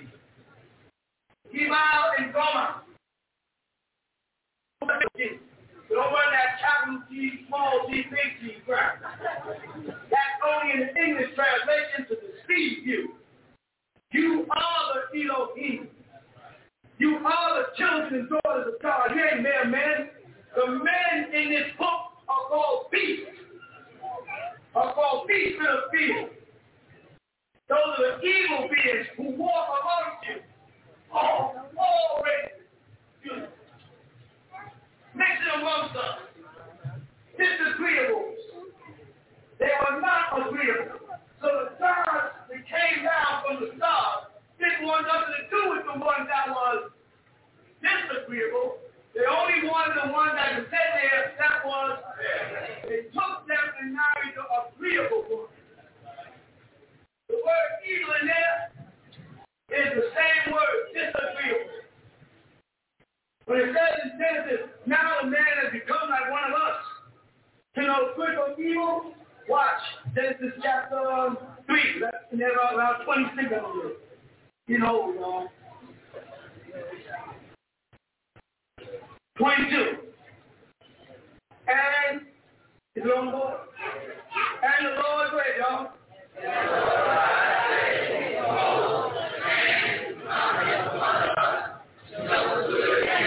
Let's see what's good. Okay, but that's evil. Wrong. Now let's see good. Same word as fair. The being that came from beyond the stars when Jesus said, in my Father's house there are many mansions. Go to the New Testament, please. Go to Matthew chapter 6, please. Because I want Jesus to tell us where his Father's at. Woo! All right?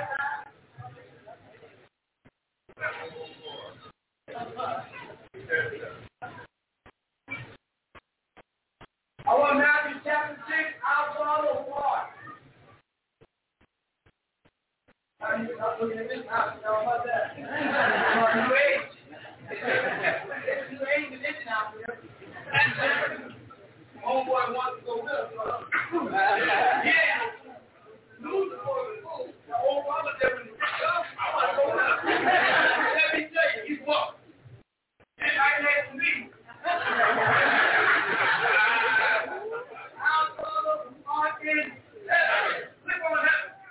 What word is there? Where's that? Orion. Look in any dictionary and you can find Orion star. Three stars of Orion belt. Jesus told them, my house is in Orion star. There are many stars in there. Many houses up there. And what's the truth? He said, I wouldn't tell them.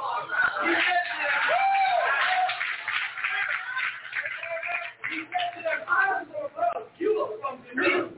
I'm going back up. I'm going to prepare a place for you that where I am, you may be on. But all valley places will start the earth. But all the plagues of revelations are starting to manifest. Come on, earthquake, pestilence, disease, nation against nation, family against family, destruction, hate, racism, and all the evils of the disagreeable beings who came to this planet. As reptilians, let's go on to Genesis chapter 3, and let's get a picture of this character.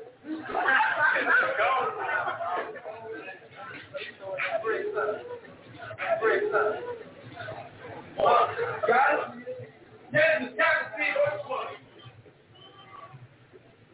Y'all with me? Watch the side of the head, guys.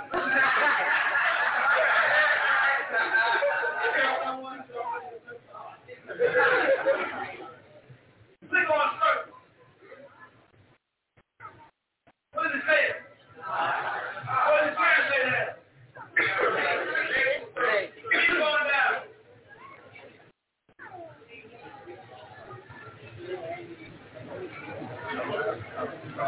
Yeah, now you see it. Whisper. Hey, Ron. Oh, is that it?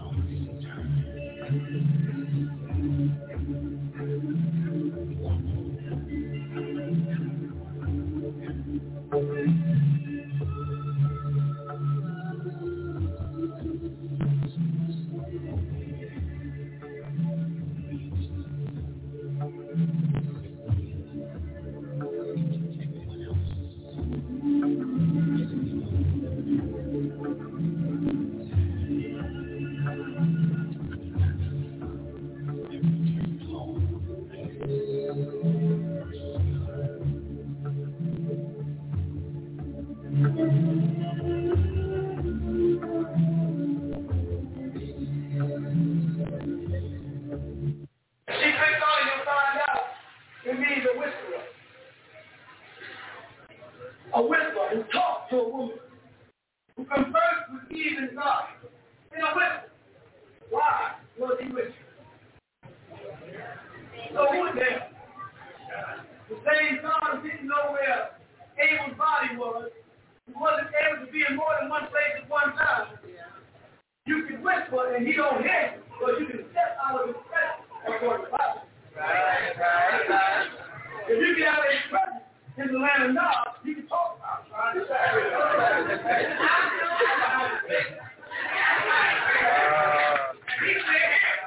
That's why the devil is called a whisperer. We know there's no snake walk on fire if he's off. Right? And we can talk in snake language. Eve would have to be a snake to understand. Right? That was a man there. That was a man called sin. I showed you he was a man. A thief called sin. From a race of reptilians. You know what I mean? A group of disagreeable beings who gave this life. Oh, man. That guy out there believes he's from another planet. That guy out there believes in UFOs. Jimmy Carter and Jimmy Bush.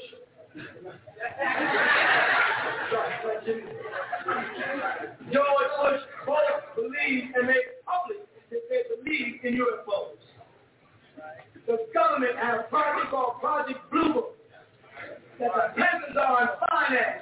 They believe in UFOs. They haven't figured out who's cutting the crop circles, who's mutilating the cows, who's abducting these people, and why the people all over the planet are seeing the same little beings. They'll tell you, I'm grateful because I'm preparing you to watch out for those malicious demons. Those little devils. You want to make other human beings on earth devils. You want to call somebody who oppresses you the devil. You got the real devils to worry about. Coming to this planet with chromosomes and breed people that look like you but think like them. Walking amongst us, the rebel rousers, the troublemakers, the liars, the writers of the Bible, the deceivers, teaching you a false teaching, telling you some clouds are going to open up and Jesus come riding on a white horse. Some mythological justice. But they don't want you to know the truth. They don't want you to know that you are sons and daughters of God. And you are God.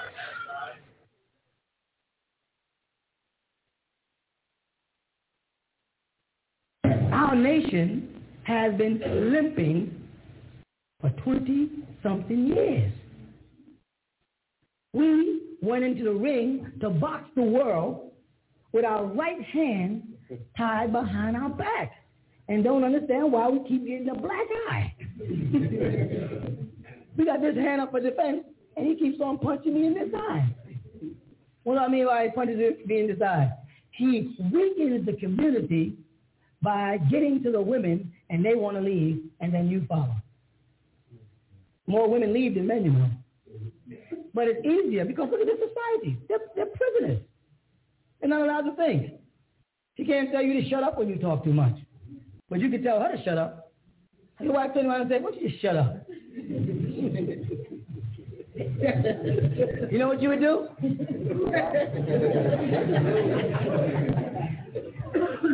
You would, I know the men are laughing, but they really think they got it figured out. You would get into a fight. So you thought I was going to say you knock out. You don't really know if you can beat your wife. You don't really know because she's been told to let you do that. Now just suppose when you swung, she grabbed your hand and bent your little pinky finger till you was on the ground. How would you explain that to us, brother? Because in the years that I've been in this community, I've seen brothers come back with scratches and say, well, we got a little scuff. I said, little scuff. Little scuff. I mean, how did you get the scratch? What happened to the ducking and bobbing and weaving that made me do all this stuff else? How did you get that close? Right, you know, she snuck me. A woman snuck you. She snuck me. When I woke up, then I told her, I'm going to kill her. Did you kill her? Oh, well, I had to go find something to put on my eye first. Suppose she does beat you up. We'll never know how powerful she is because for centuries, the concentration has been on suppressing her. I'm not saying I want no wife lifting weights and becoming muscular. I'm quite sure you don't want no wife looking like Arnold Schwarzenegger. Maybe some people, I don't know. Not everybody, right? But you will never know how much they can help us as long as we don't allow them. We're never going to realize how slow we're moving until we put that other foot down on the ground and take that other hand from behind our back. You understand?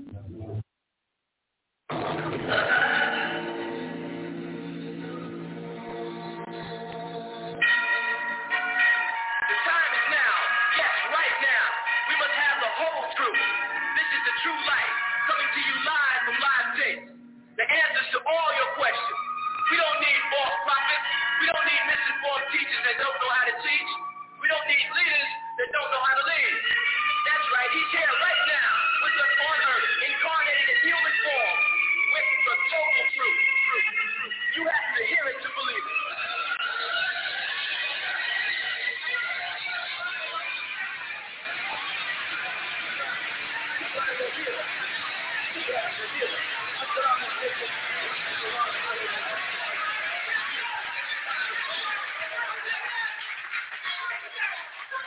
نشهد أن لا إله إلا الله وحده لا شريك له الحمد لله رب العالمين الحمد لله الوالي الكريم وصلى الله على الأنبياء أجمعين والمسيح والمهدي والمجدد لمن مرسلين.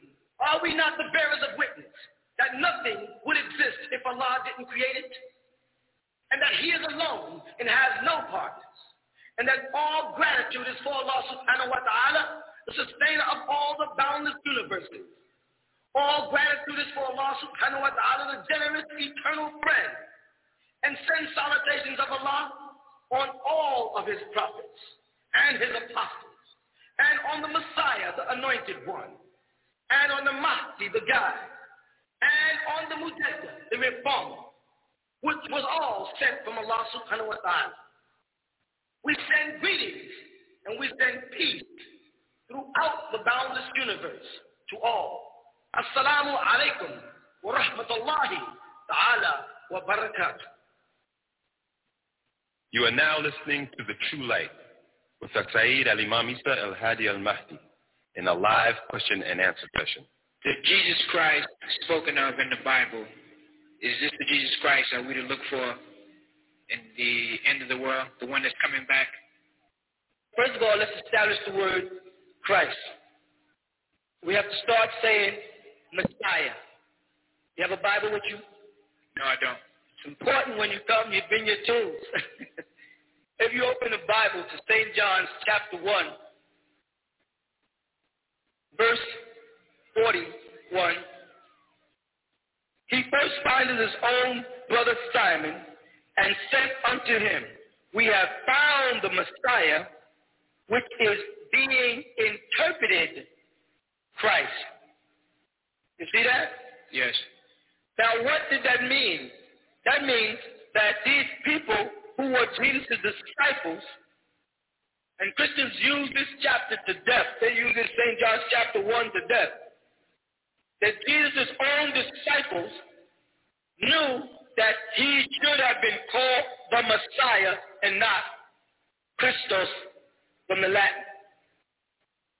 You follow? So now, yes is the answer to your question, and no.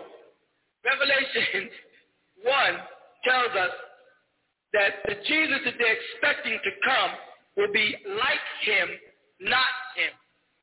Revelation chapter 1 reads, the revelations of Jesus the Messiah, and as you see they have Christ, which the Creator, which they have as God, gave unto him. Gave unto who? To Jesus. Right? That's right. Show unto his servants things which must shortly come to pass.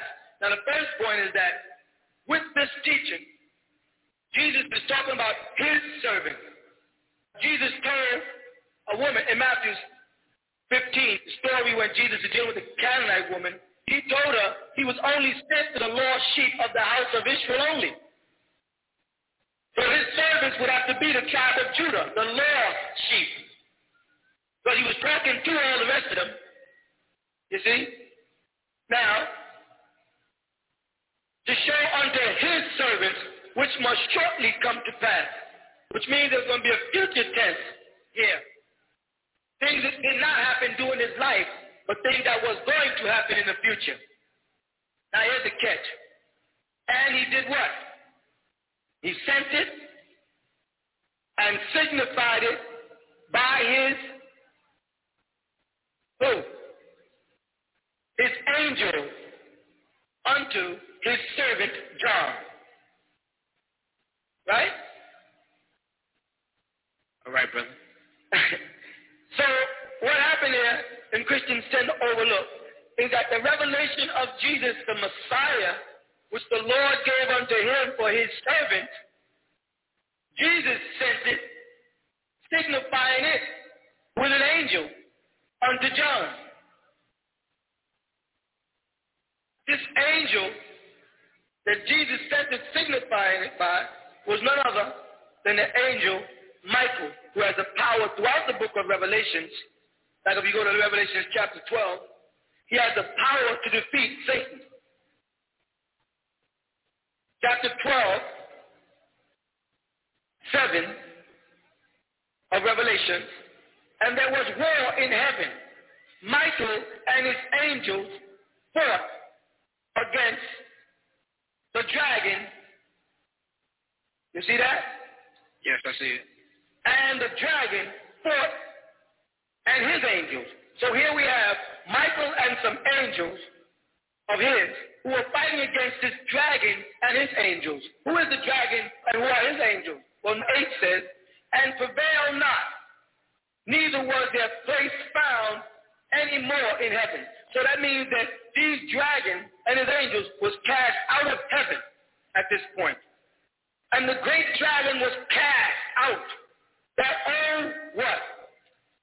Serpent, called the devil and Satan, which deceiveth the whole world. He was cast out into the earth, and his angels were cast out with him. You see that? Yes, I see it. So Michael was an angel who was back there in the beginning. However, when these people deal with St. John chapter 1, that we go back to St. John chapter 1, and start from the beginning, we're going to see this beginning story. In the beginning was the Word, and the Word was with the Creator, and the Word was the Creator. The same was in the beginning with the Creator. You see?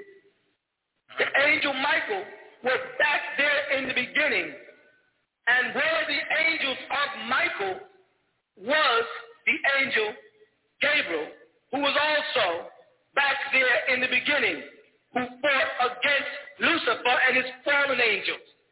And the angel Gabriel was the angel sent to Mary to tell her that she was going to conceive of the Holy Ghost, which would be Jesus, the Messiah. What people are looking for in the return of Jesus is Jesus sending forth an angel in his likeness. And people will mistake the angel for Jesus. You follow that? Yes, I do, brother.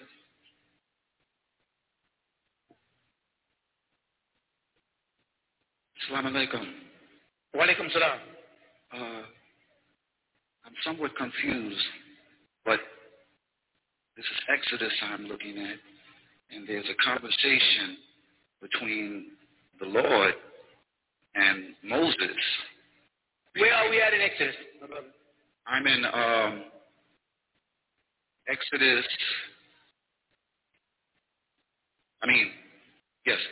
3,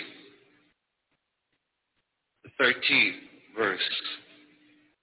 There's a long conversation between Moses and the Lord. Is God, the Lord. The 13th says, Moses said to God, suppose I go to the Israelites and say to them, the God of your fathers has sent me to you. I better let that go at that. Like I said, I'm a little confused. Tell me what confuses you. Pardon me? What part of it is confusing you? Well, I'm not a scholar in scripture. Yeah, I understand. Or in religion. Yes. So I just thought that I would ask the question, since you spoke of Minister Farrakhan and he said that God, the original man, is the black man, so that would mean that black man is God. And when I look in the Bible, I've searched God just about all my life, whether he was black, Caucasian, or whatever. So the question is, in Exodus chapter 3, verse 13, and Moses said unto God, behold, right, when I come unto the children of Israel, yes, and shall say unto them, the God of your fathers has sent me unto you, and they shall say to me, what is his name? What shall I say unto them? Go ahead. And God said unto Moses, I am that I am. Yes, correct. All right, what is the question? And he said, thus shalt thou say unto the children of Israel, I am has sent me. All right. So now, the God who said back then to Moses was a man, am I right? No. The Lord no. who was speaking this was not a man? No. Okay, so maybe you know how you find out? Okay, maybe you could explain. Yeah, go back to the beginning of Exodus 3. Okay. You see beginning of Exodus 3? Where are you? Exodus 3. Now Moses. Now Moses kept the flock of Jethro. Yes. His father-in-law. This was in the land of Midian, right? Yes. And the priest of Midian. And he led his flock where? To the backside of the desert, and came to the mountain of God, even in Horeb. Right. Is that Horeb? Is that That's a place. That's a place? That's a specific spot on a mountain where Moses received revelation. Where is that? It's in Sinai. But let's go on so we can hear what happens. Okay. And the angel of the Lord appeared unto him in a flame. Now, who appeared to Moses? According to the angel of the Lord, sir. That's right. And the angel of the Lord was speaking out of the burning bush. Okay. The point I'm trying to make is many times in the scriptures, when it speaks of the Creator doing a specific thing, it always, the people who just read, shows you that the angels of him is doing. The Malachi of Allah Ta'ala does his work. Right. And they were men. And they can personify as men. Okay. Certain ones. But they are angelic beings, Malachi.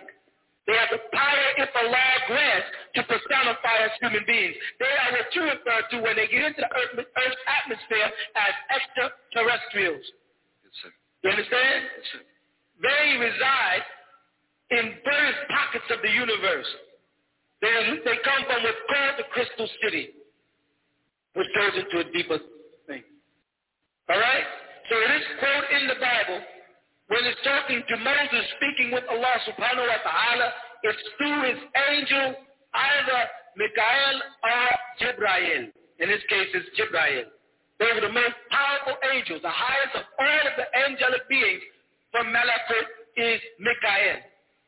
Because Michael means like El, and that's from Elohim or Elohim or Allah. He's like Allah insofar as he has the power to sustain himself on earth. He came to Abraham, in the Torah, in Genesis. He came to Jesus. He came to Moses. He came to Muhammad.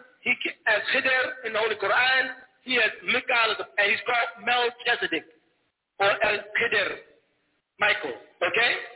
And then he has an intergalactical name, and his intergalactical name is Yanun. Every one of the prophets, when they are out of the physical and into the spiritual realm, has an intergalactical name. Isa's name is Sanenda when he's out of this.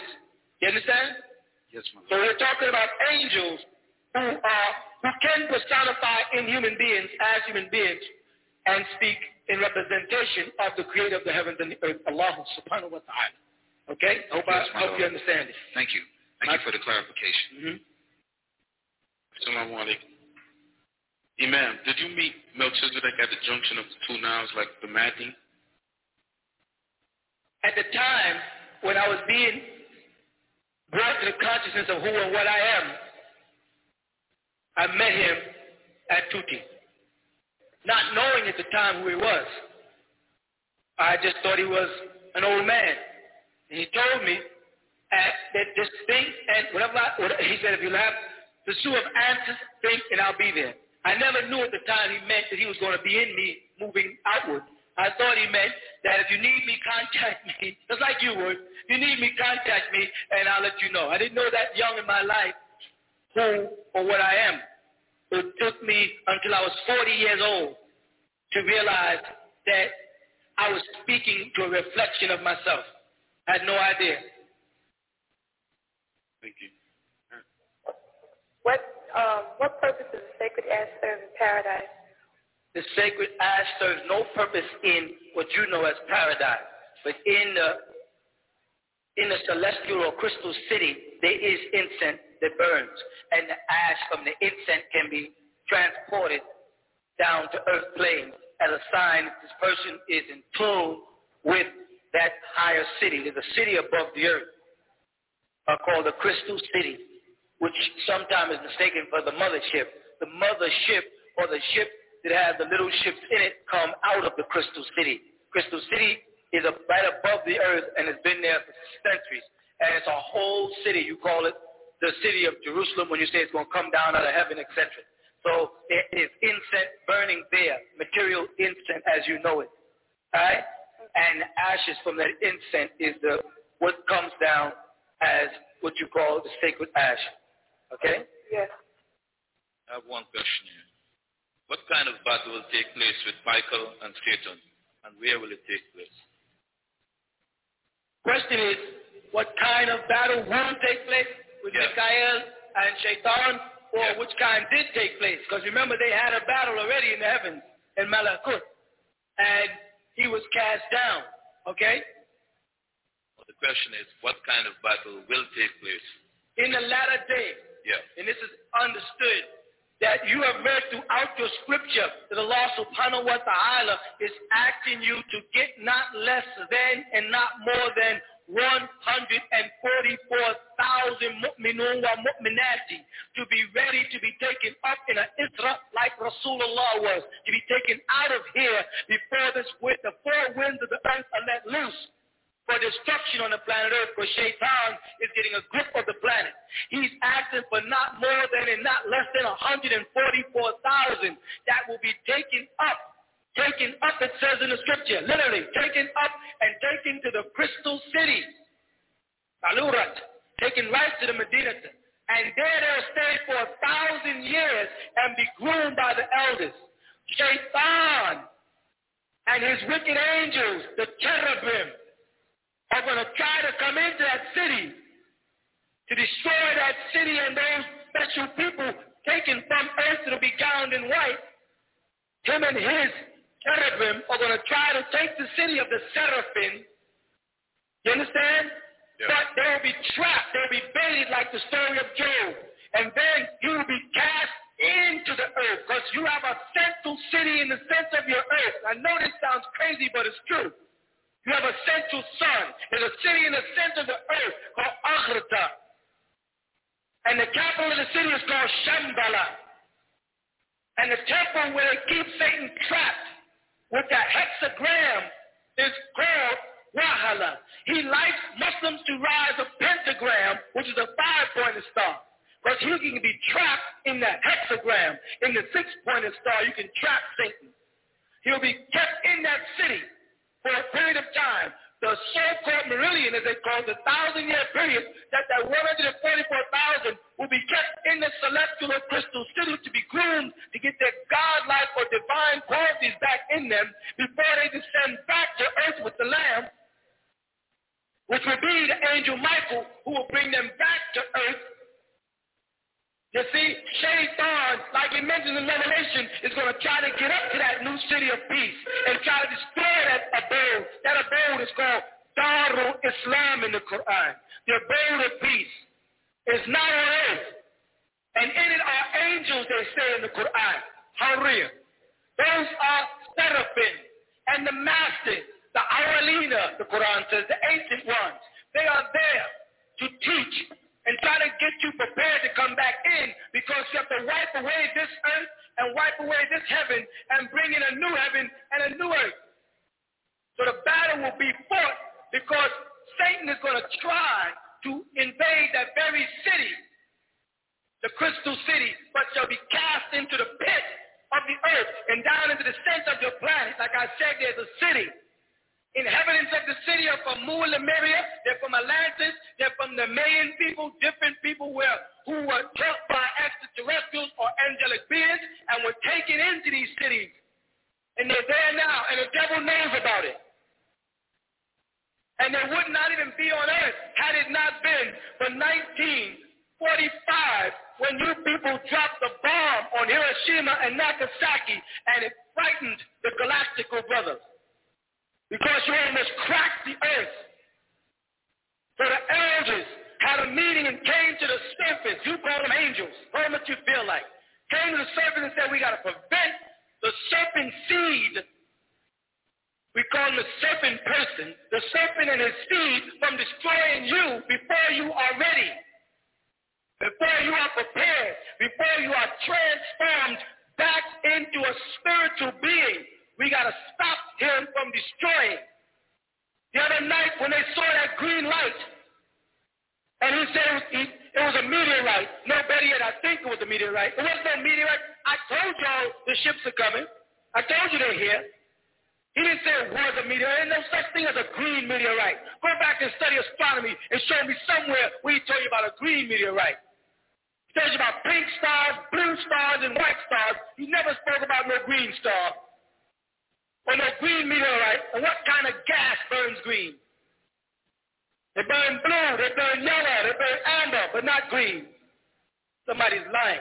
So the battle that you spoke about between the elders is between those being prepared, the seraphim, under Michael, to suppress the cherubim, which is the 200 fallen angels, and you people on earth who are left behind because you don't come in and get prepared to make the transition from this state to the sacred city, you're going to be the playground of the devil. Do you know that the planet Earth used to be a hunting ground?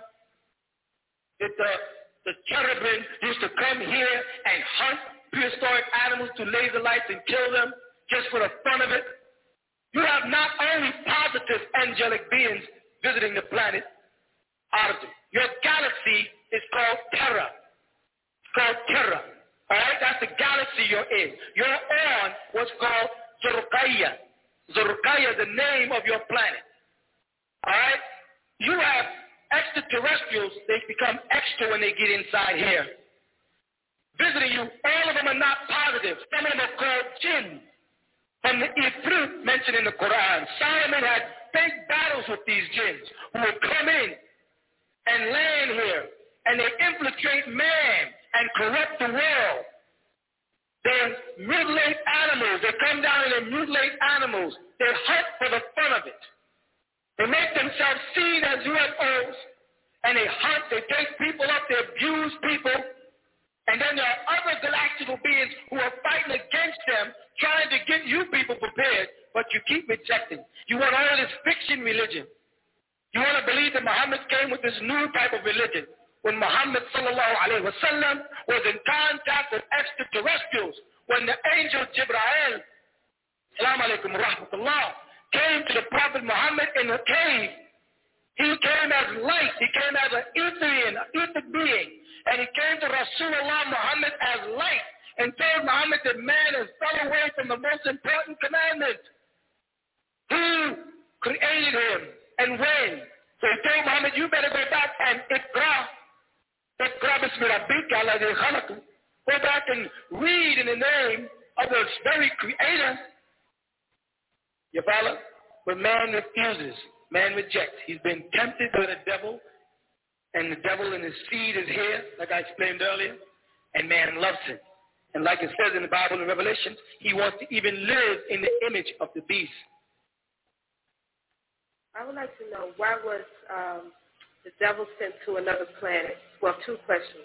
Why was the devil sent to another planet? And also, why is he captured? Why do they have to catch him and take him to Shambhala and bound him for 1,000 years, destroying him? Because energy cannot be destroyed. You can only alter its appearance. And what a lot of human beings don't realize is that what they call the devil was once an angel, Malachi. And he was created of nar, a simul, or a poisonous type of fire. It's not the same fire as you find on earth, but it's, for lack of a better word, that's all they can use. And you cannot destroy energy. You can only alter its appearance. Or you can refrain it. You can discipline it. You can confine it. Or you can channel it. Now, nowhere has it been said that he was sent to another planet. It was said that he has left this planet and has gone on to another planet. It's not been sent. You don't send the devil anywhere. You have to trap him. And he's trapped by what's called the hexagon, which is the symbol of the six-pointed star. Muslims all over the world, well, I shouldn't say that because most Muslims out of America don't use it. Mainly you find American Muslims who use a five-pointed star and crescent. Don't realize that it's a symbol of the devil. They think that the five-pointed star and crescent is a symbol of Islam because Elijah Muhammad, or because Noble Drew Ali, or because some other brother told them that, and those brothers were misinformed about the symbol of Al-Islam, which is confirmed by the fact that in Holy Quran, it tells us that all of the prophets of Allah were from Rasulullah Muhammad sallallahu alayhi wa sallam on back to Isa al-Messiah, Jesus the Messiah, on back to Moses, and all the way back to Abraham. All were of one text, one scripture, be it As-Suhuf or Al-Hikmah or Torah or Zabur or Injil or Al-Quran. They are all one scripture from one sustainer of all the boundless universes, who is Allah Ta'ala. You understand? Yes. Therewith, then David, who received the Psalms, was a Muslim, as the Quran confirms. You follow? Yes. And the five-pointed star is not identified with any of the prophets of Allah in any of the scriptures, including the Holy Quran. There's no mention of a use of a five-pointed star by Muslims. However, it is understood through the Torah and mentioned, the utilization of the six-pointed star, the hexagram, that Solomon used to trap the jinn the Quran speaks of. You see? So he builds his empire on a pentagram. Or when he takes a country, he puts a new five-pointed star on his flag. The eye you see on the back of the dollar bill over the pyramid is a symbol of Nimrod. You see.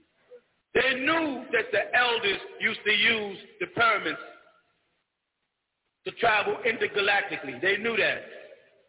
They know how all the pyramids are hooked up magnetically a perfect distance apart. They know that what you refer to as a Bermuda Triangle is really a pyramid sending up magnetic waves. They know these things. And they put the eye of Nimrod there. And that is their God. That's the one that was crucified. That's who was born December 25th, Isa and Miriam, Jesus was not born on December 25th. Where did they get this snow in Jerusalem stuff? I don't know. I mean, they made it up because they were talking about in the Caucasus Mountain where there's snow, not in Bethlehem. You see? All right? Thank you very much. Well, Lana, I'd like to ask you, the Universal Brotherhood of Muslims, that's in our book, Adam's Calendar, is that the same brotherhood that you were speaking about previously? The Brotherhood of the Elders? Yes. Yeah. The Brotherhood of the Elders are called the Brotherhoods of Peace. Darul Islam is one of the names of the crystal city. Right? If you open the book of Revelation to the 7th chapter, you see it? Yes. And after these things, I saw 4 angels standing at the 4 corners of the earth. These are the 4 ships. Holding the what? 4 winds. Holding the 4 winds of the earth that what? That the wind shall not blow on the earth. That's right. Nor on any tree. Go ahead. And I saw another angel ascending from the east, having the seal of the living God, creator. And he cried with a loud voice to 4 angels, to whom it was given to hurt the earth and the sea, saying, hurt not the earth, neither the sea, nor the trees, till we have sealed the servants of our Creator in their foreheads. And I heard the number of them which were sealed, and there were sealed 144,000 of all the tribes of the children of Israel. But notice what tribe they start off with. Number 5. Many people say to me, is this Israel? And I say, no. Here's why. But they don't start off with the first son of Israel. They start off with Judah. And of Judah. And of Judah were sealed 12,000. Then they add, when you get to the 7th chapter, they add Levi. You see? And Levi was not one of the tribes. That was a priest tribe. They add Manasseh, the son of Joseph. You follow? So it's not talking about the tribes of Israel. It's talking about people like the tribes of Israel. Now, and here's how you know. Go past the tribes and read 9. After this, I beheld, and lo, a great multitude, which no man could number, of all nations and kindreds and people and tongues, stood before the throne and before the Lamb, clothed with white robes and palms in their hands. This is after the 1,000-year period, when the righteous come forth. After the 144,000 have been groomed in the city, in heaven as you call it, then our people will come together and look up, all of them. And what's going to happen? Read 10. And cried with a loud voice, saying, salvation to our Creator, which sitteth upon the throne and unto the Lamb. That throne they're talking about is the sacred city. Go ahead. And all the angels stood around about the throne and about the elders and the 4 beasts, and fell before the throne on their faces and worshipped Allah, saying, Amen. Blessing and glory. Amen meaning it's over. Amen. It's over. Go ahead. Blessing and glory and wisdom and thanksgiving and honor and power and might be unto our Creator forever and ever. Amen. No more devil power at this point. Go ahead. And one of the elders answered, saying unto me, what are these which are arrayed in white robes? We want to know about you people. The elders asked, well, who the heck are they? They're not angels. Who are they? And what's the answer? And whence came they? Where they come from? How they get into the sacred city? Who are they? And I said unto him, Sir, thou knowest. And he said to me, these are they which came out of great tribulation, and have washed their robes and made them white in the blood of the Lamb. Therefore are they before the throne of Allah, and serve him day and night in his temple. And he that sitteth on the throne shall dwell among them. They shall hunger no more, neither thirst any more, neither shall the sun light on them, nor any heat. For the lamb which is in the midst of the throne shall feed them. I shall lead them into living fountains of water. That's called Kothar, fountains of water in paradise. And the Lord shall wipe away all tears from their eyes. This is what you're working for. The world, the destruction of this planet has been held back for you. Those people will get the seal of the Father in their head by consequence of prostration. Not those who will get the seal of the beast in their forehead or in their hand. But they'll tell you, how will they gown themselves? What did the master say they look like? In number 9? Gowned in white. White robes. They know who we are and what we're supposed to be doing. They're waiting for you. You understand that? No. And they'll take you to the throne where you sit in the midst of the righteous. And the very presence of the Most High will be there. You feel His presence in the Lamb. And there'll be no more devil reign or devil power. It'll be over. This is what you're working for. Most people don't want to get there. All right? You have been listening to The True Light, a question and answer session with Saeed Al-Imam Isa Al-Hadi Al-Mahdi. Do you want to know the truth? Can you face the truth? Be sure to read the most dynamic books in history, authored by Saeed Al-Imam Isa Al-Hadi Al-Mahdi, on such subjects as, what is a Muslim? Where is the tabernacle of the Most High? Should Muslims observe the Sabbath? Was Christ really crucified? Who was the Comforter? Now let us return to the true light with Saeed Al-Imam Isa Al-Hadi Al-Mahdi. Remember, you are the light, and you have the power over all things. Okay, in Exodus 34:33, I read, until Moses had done speaking with them, he put a veil on his face. I was wondering, what's the purpose of this veil, and if the veil will always be necessary for women to wear, and was it always necessary for women to wear? Because, like in Egyptian art, I never see that with women wearing a veil. Why? You know why? No. What language are you reading? What language are you reading the dictionary in? English. And who mostly wrote them? Pardon me? And who are usually the writers of those dictionaries in English? English people. Or Americans. Americans. And they're not going to have y'all reading the Bible where it says a woman should wear a veil, because then, see, let's look at this. Somewhere along the line, the Catholic Church tends to relate to the way Muslim women dress, all the way up until they covering their face. But somewhere along the line, in their doctrine of the Catholic Church, which is supposed to be the oldest church of the Christians, they seem to understood years ago that a woman's supposed to stay covered, head and everything. That's why they had the nuns dressed that way. Then another thing, inside of a Christian marriage, we have what? When you get ready to marry, what does a woman put on? White veil. Long white dress and a veil. If she doesn't wear white, that means she's not a virtuous woman like the 31st Proverbs.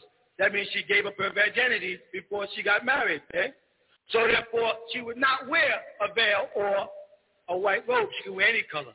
Right? But they're telling you by that the long white dress and the veil is a symbol of purity. Next question is, did I make this up? But first, let me answer your question. The reason why Moses had a veil is because Moses' brother, Harun, which we know as Aaron, was sanctioned by the Heavenly Father to become the high priest over all the children of Israel. And if you look up in any biblical dictionary at the dress of them, the so-called ancient rabbis, you see a tiflin. A tiflin is much like a shawl that they wore over their heads. If you see any Jews in their churches or synagogues today, you'll see the same thing. They wear over their heads and it comes down past and has little lines of blue and little tassels on it. You know what I'm saying? That has been the God of the ancient Israelites for centuries. So when Moses had finished talking to the children of Israel, he took his shawl and threw it over his shoulder, which would be covering his face, or like you see an Arab sometime from the desert, and they were definitely in the desert, take the shawl and wrap it around his face and turn and walk away. You've seen that before. Right? This has nothing to do with the Bible veil. The Bible veil, let's go back to Genesis, chapter 3,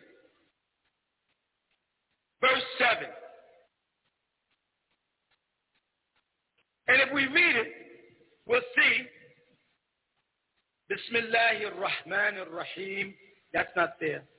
That just means begin all things with the illustrious name of Allah, the Yielder, the most merciful. And their eyes of them both were open, and they knew that they were naked. And what did they do? Sewed fig leaves together and made themselves aprons. Made an apron. They did not make a full garb. They made a short thing, an apron. An apron is something that does not go beyond the knee or above the breast. Now move to the same chapter, chapter 3, verse 21, and watch the Heavenly Father let her know that a short dress is improper dress. The garb of the veil is something that the Almighty Creator of the heaven and earth is going to make them put on. Watch it. Turn and read that. 24, you said? No, chapter 3, verse 21. Oh. Unto Adam also and to his wife did the Lord God make coats of skin and clothe them. I understand that. Okay? Mm-hmm. So now, here we see that they had taken upon themselves to dress a specific way, which was identified as an apron, partial, and then the Almighty made them coats of skin. A cloak is the total cover. You follow that? Mm-hmm. And cover them. So the veil started way back with Adam and Eve. Had nothing to do with Rasulullah Muhammad and the sections of the Holy Quran which identify with it. You see? Mm-hmm. But people have this tendency of trying to make people think that the wearing of the veil started in Islam and started with the Arab people and was a custom. And they are lying because it's not where it started. If you turn to Genesis 24, verse 64. 64? Yep, 24:64 of Genesis. Mm-hmm. We're going to see where Rebecca, we'll read it and see what we come up with. And Rebecca lifted up her eyes, and when she saw Isaac, she lighted off the camel. Off the camel. For she had said unto the servant, what man is that walketh in the field to meet us? And the servant had said, it is my master. So what did she do?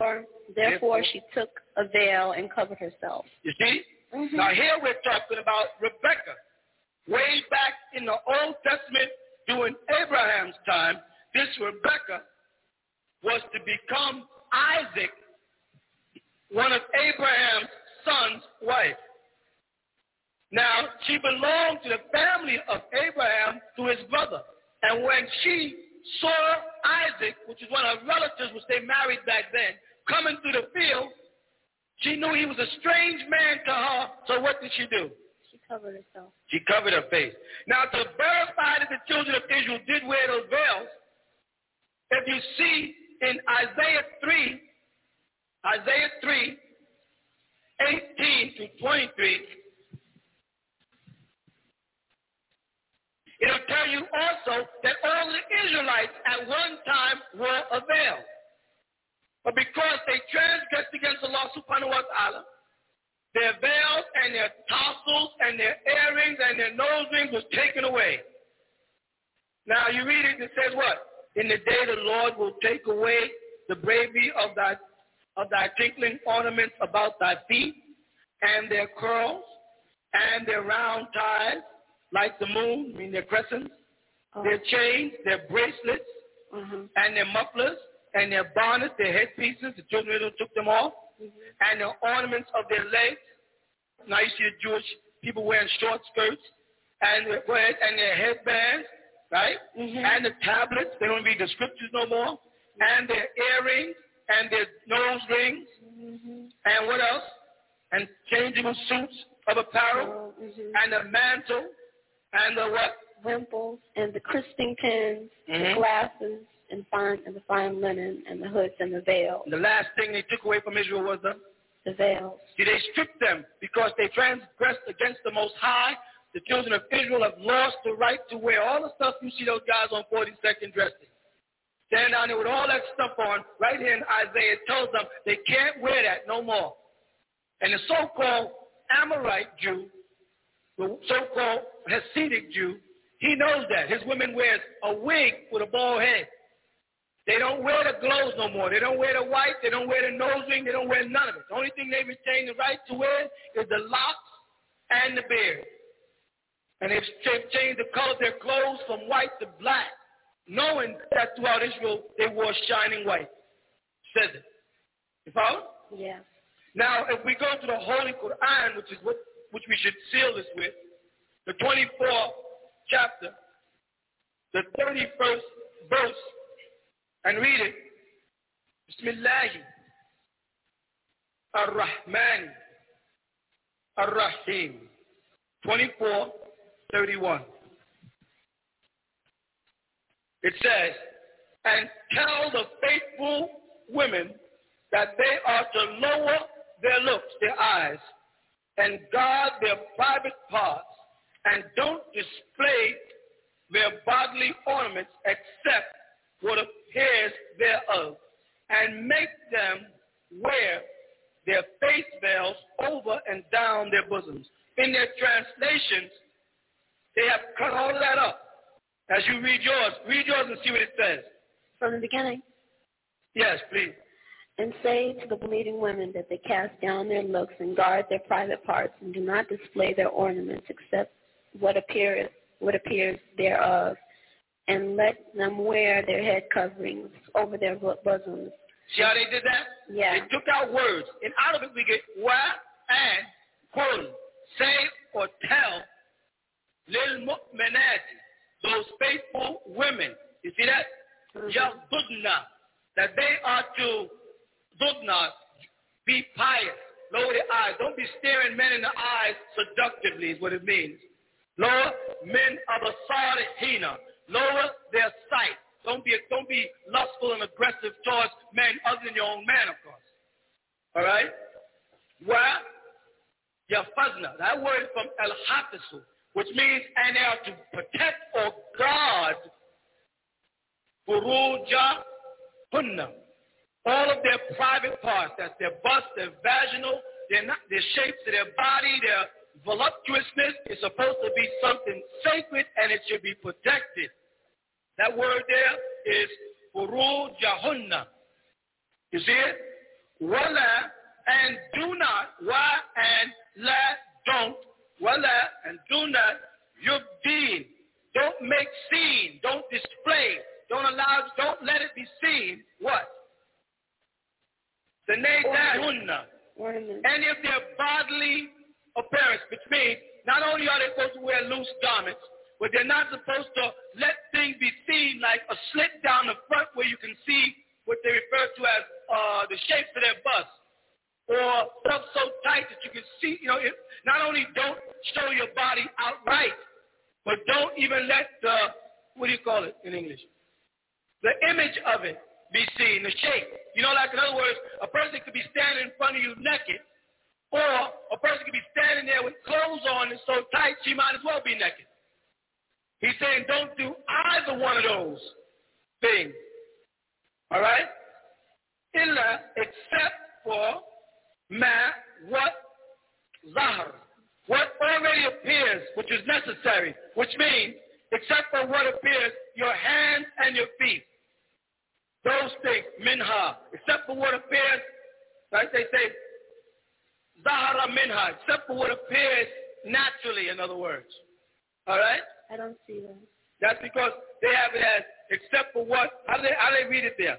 Here it says, except to their husbands or their fathers. That's because they added husbands and fathers. The word husband, zawaj, and fathers,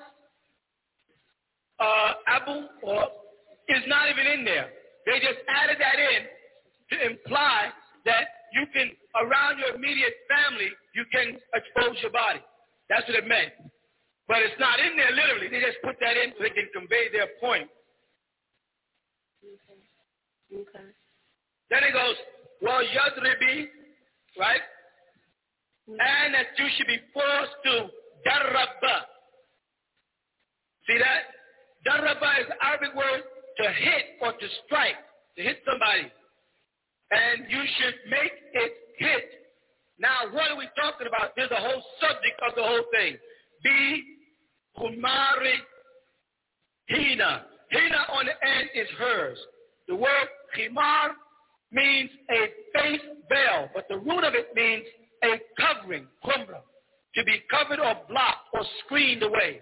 In the Holy Quran, in the 42nd chapter and the 51st verse, when Allah said, and Allah did not talk to normal human beings except by way of inspiration or from behind a barrier. And in Arabic, they got hijab there. Hijab, the Sunni Muslim says a veil is not that. A hijab in the outer world is a screen or a curtain or something of that nature. This thing we're talking about is called khimar or khumra. When they say a person is intoxicated, they say he's drunk khumra, something that's blocked his mind to the point where he can't function. So there they have veils, meaning now something comes over, hit your bosom and down and cover your face. It has got to cover your whole face. No such thing as partial. You see, if it comes over your head and down and hits your bosom, as it's going to say here, but it says ala, over, the next word, over, or they say on, right? To yubihina, their bosoms, their breasts, their things, saying come over, down, and strike their bosoms. They are evading this reality. But yet, when you look in the Far East, you see the women of the desert who have not been educated or indoctrinated by Western world still wear it. The bush women still wear it. You can get any magazine from Geographic and fumble through it, and you see they say, this is Algeria. In the desert, you see those women with their veil on. When a man pointing the camera, you see them trying to cover their face, just like we showed you in the books of Genesis.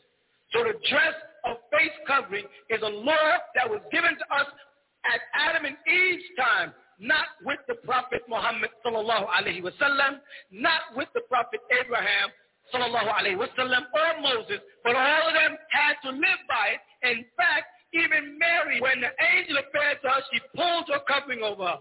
And he said, Hail Mary, thou hast been chosen above women in the world. She saw an angel as a man and covered herself from him also. Screened herself, as they say. Okay? So that veil is a law. There's no getting around it. Okay. You have been listening to The True Light, a question and answer session with Saeed Al-Imamista Al-Hadi Al-Mahdi. If you would like a cassette copy of this week's True Light broadcast, send $5 to True Light, 719 Bushwick Avenue, Brooklyn, New York, 11221.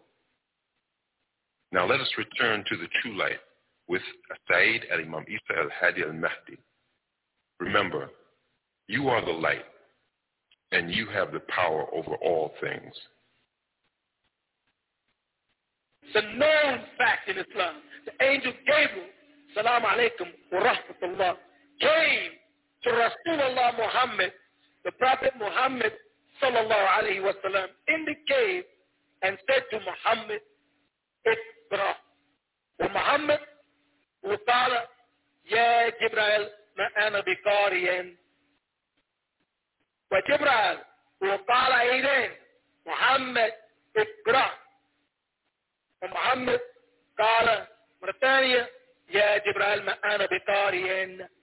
He said, Muhammad, read. He said, Jibril, I am not a reader. Muhammad, read. He says, Jibril, I am not a reader.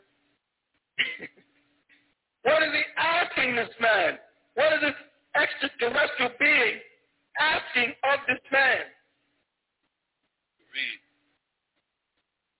A very simple statement, right? What is Muhammad saying? I'm not a reader. What does it mean he's not a reader? Does not know how to read. That's right. Of my own, I cannot do anything. So the angel says to him, which is now the 96th chapter of the Holy Quran, and it's going to be mathematically equated in a way that's unbelievable. Alayha tisata ashara. Over it is 19. Jibril says to Rasulullah, Bismillahir Rahmanir Rahim. Begin all things in the illustrious name of Allah. He is the yielder, the most merciful. Iqra bismi rabbika alladhi khalaq.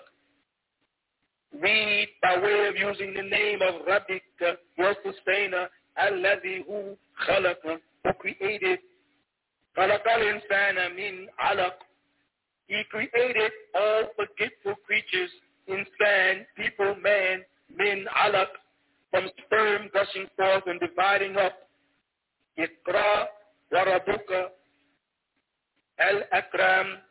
And read like this, Muhammad, by way of your sustainer, who is karam, who is so generous. Alladhi alama bil qalam. He is which has alama, taught, bil qalam, by using a quilt or a pen. Alama al-insana ma lam ya'lam. It is who has taught you forgetful creatures what you could not on your own have learned.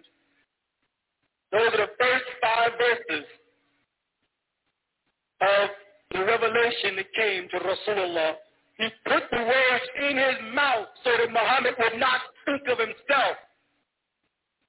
He made sure that Muhammad just repeated exactly what was being said. So he had no opinions. And Muhammad نشهد أن لا إله إلا الله وحده لا شريك له الحمد لله رب العالمين الحمد لله الوالي الكريم وصلى الله على الأنبياء أجمعين والمسيح والمهدي والمجدد لمن مرسلين أما بعد. Are we not the bearers of witness that nothing would exist if Allah didn't create it? And that He is alone and has no part. And that all gratitude is for Allah subhanahu wa ta'ala, the sustainer of all the boundless universes. All gratitude is for Allah subhanahu wa ta'ala, the generous eternal friend. And send salutations of Allah on all of His prophets and His apostles. And on the Messiah, the anointed one. And on the Mahdi, the guide. And on the Mujaddid, the reformer, which was all sent from Allah subhanahu wa ta'ala. We send greetings and we send peace throughout the boundless universe to all. Assalamu alaikum wa rahmatullahi ta'ala wa barakatuh.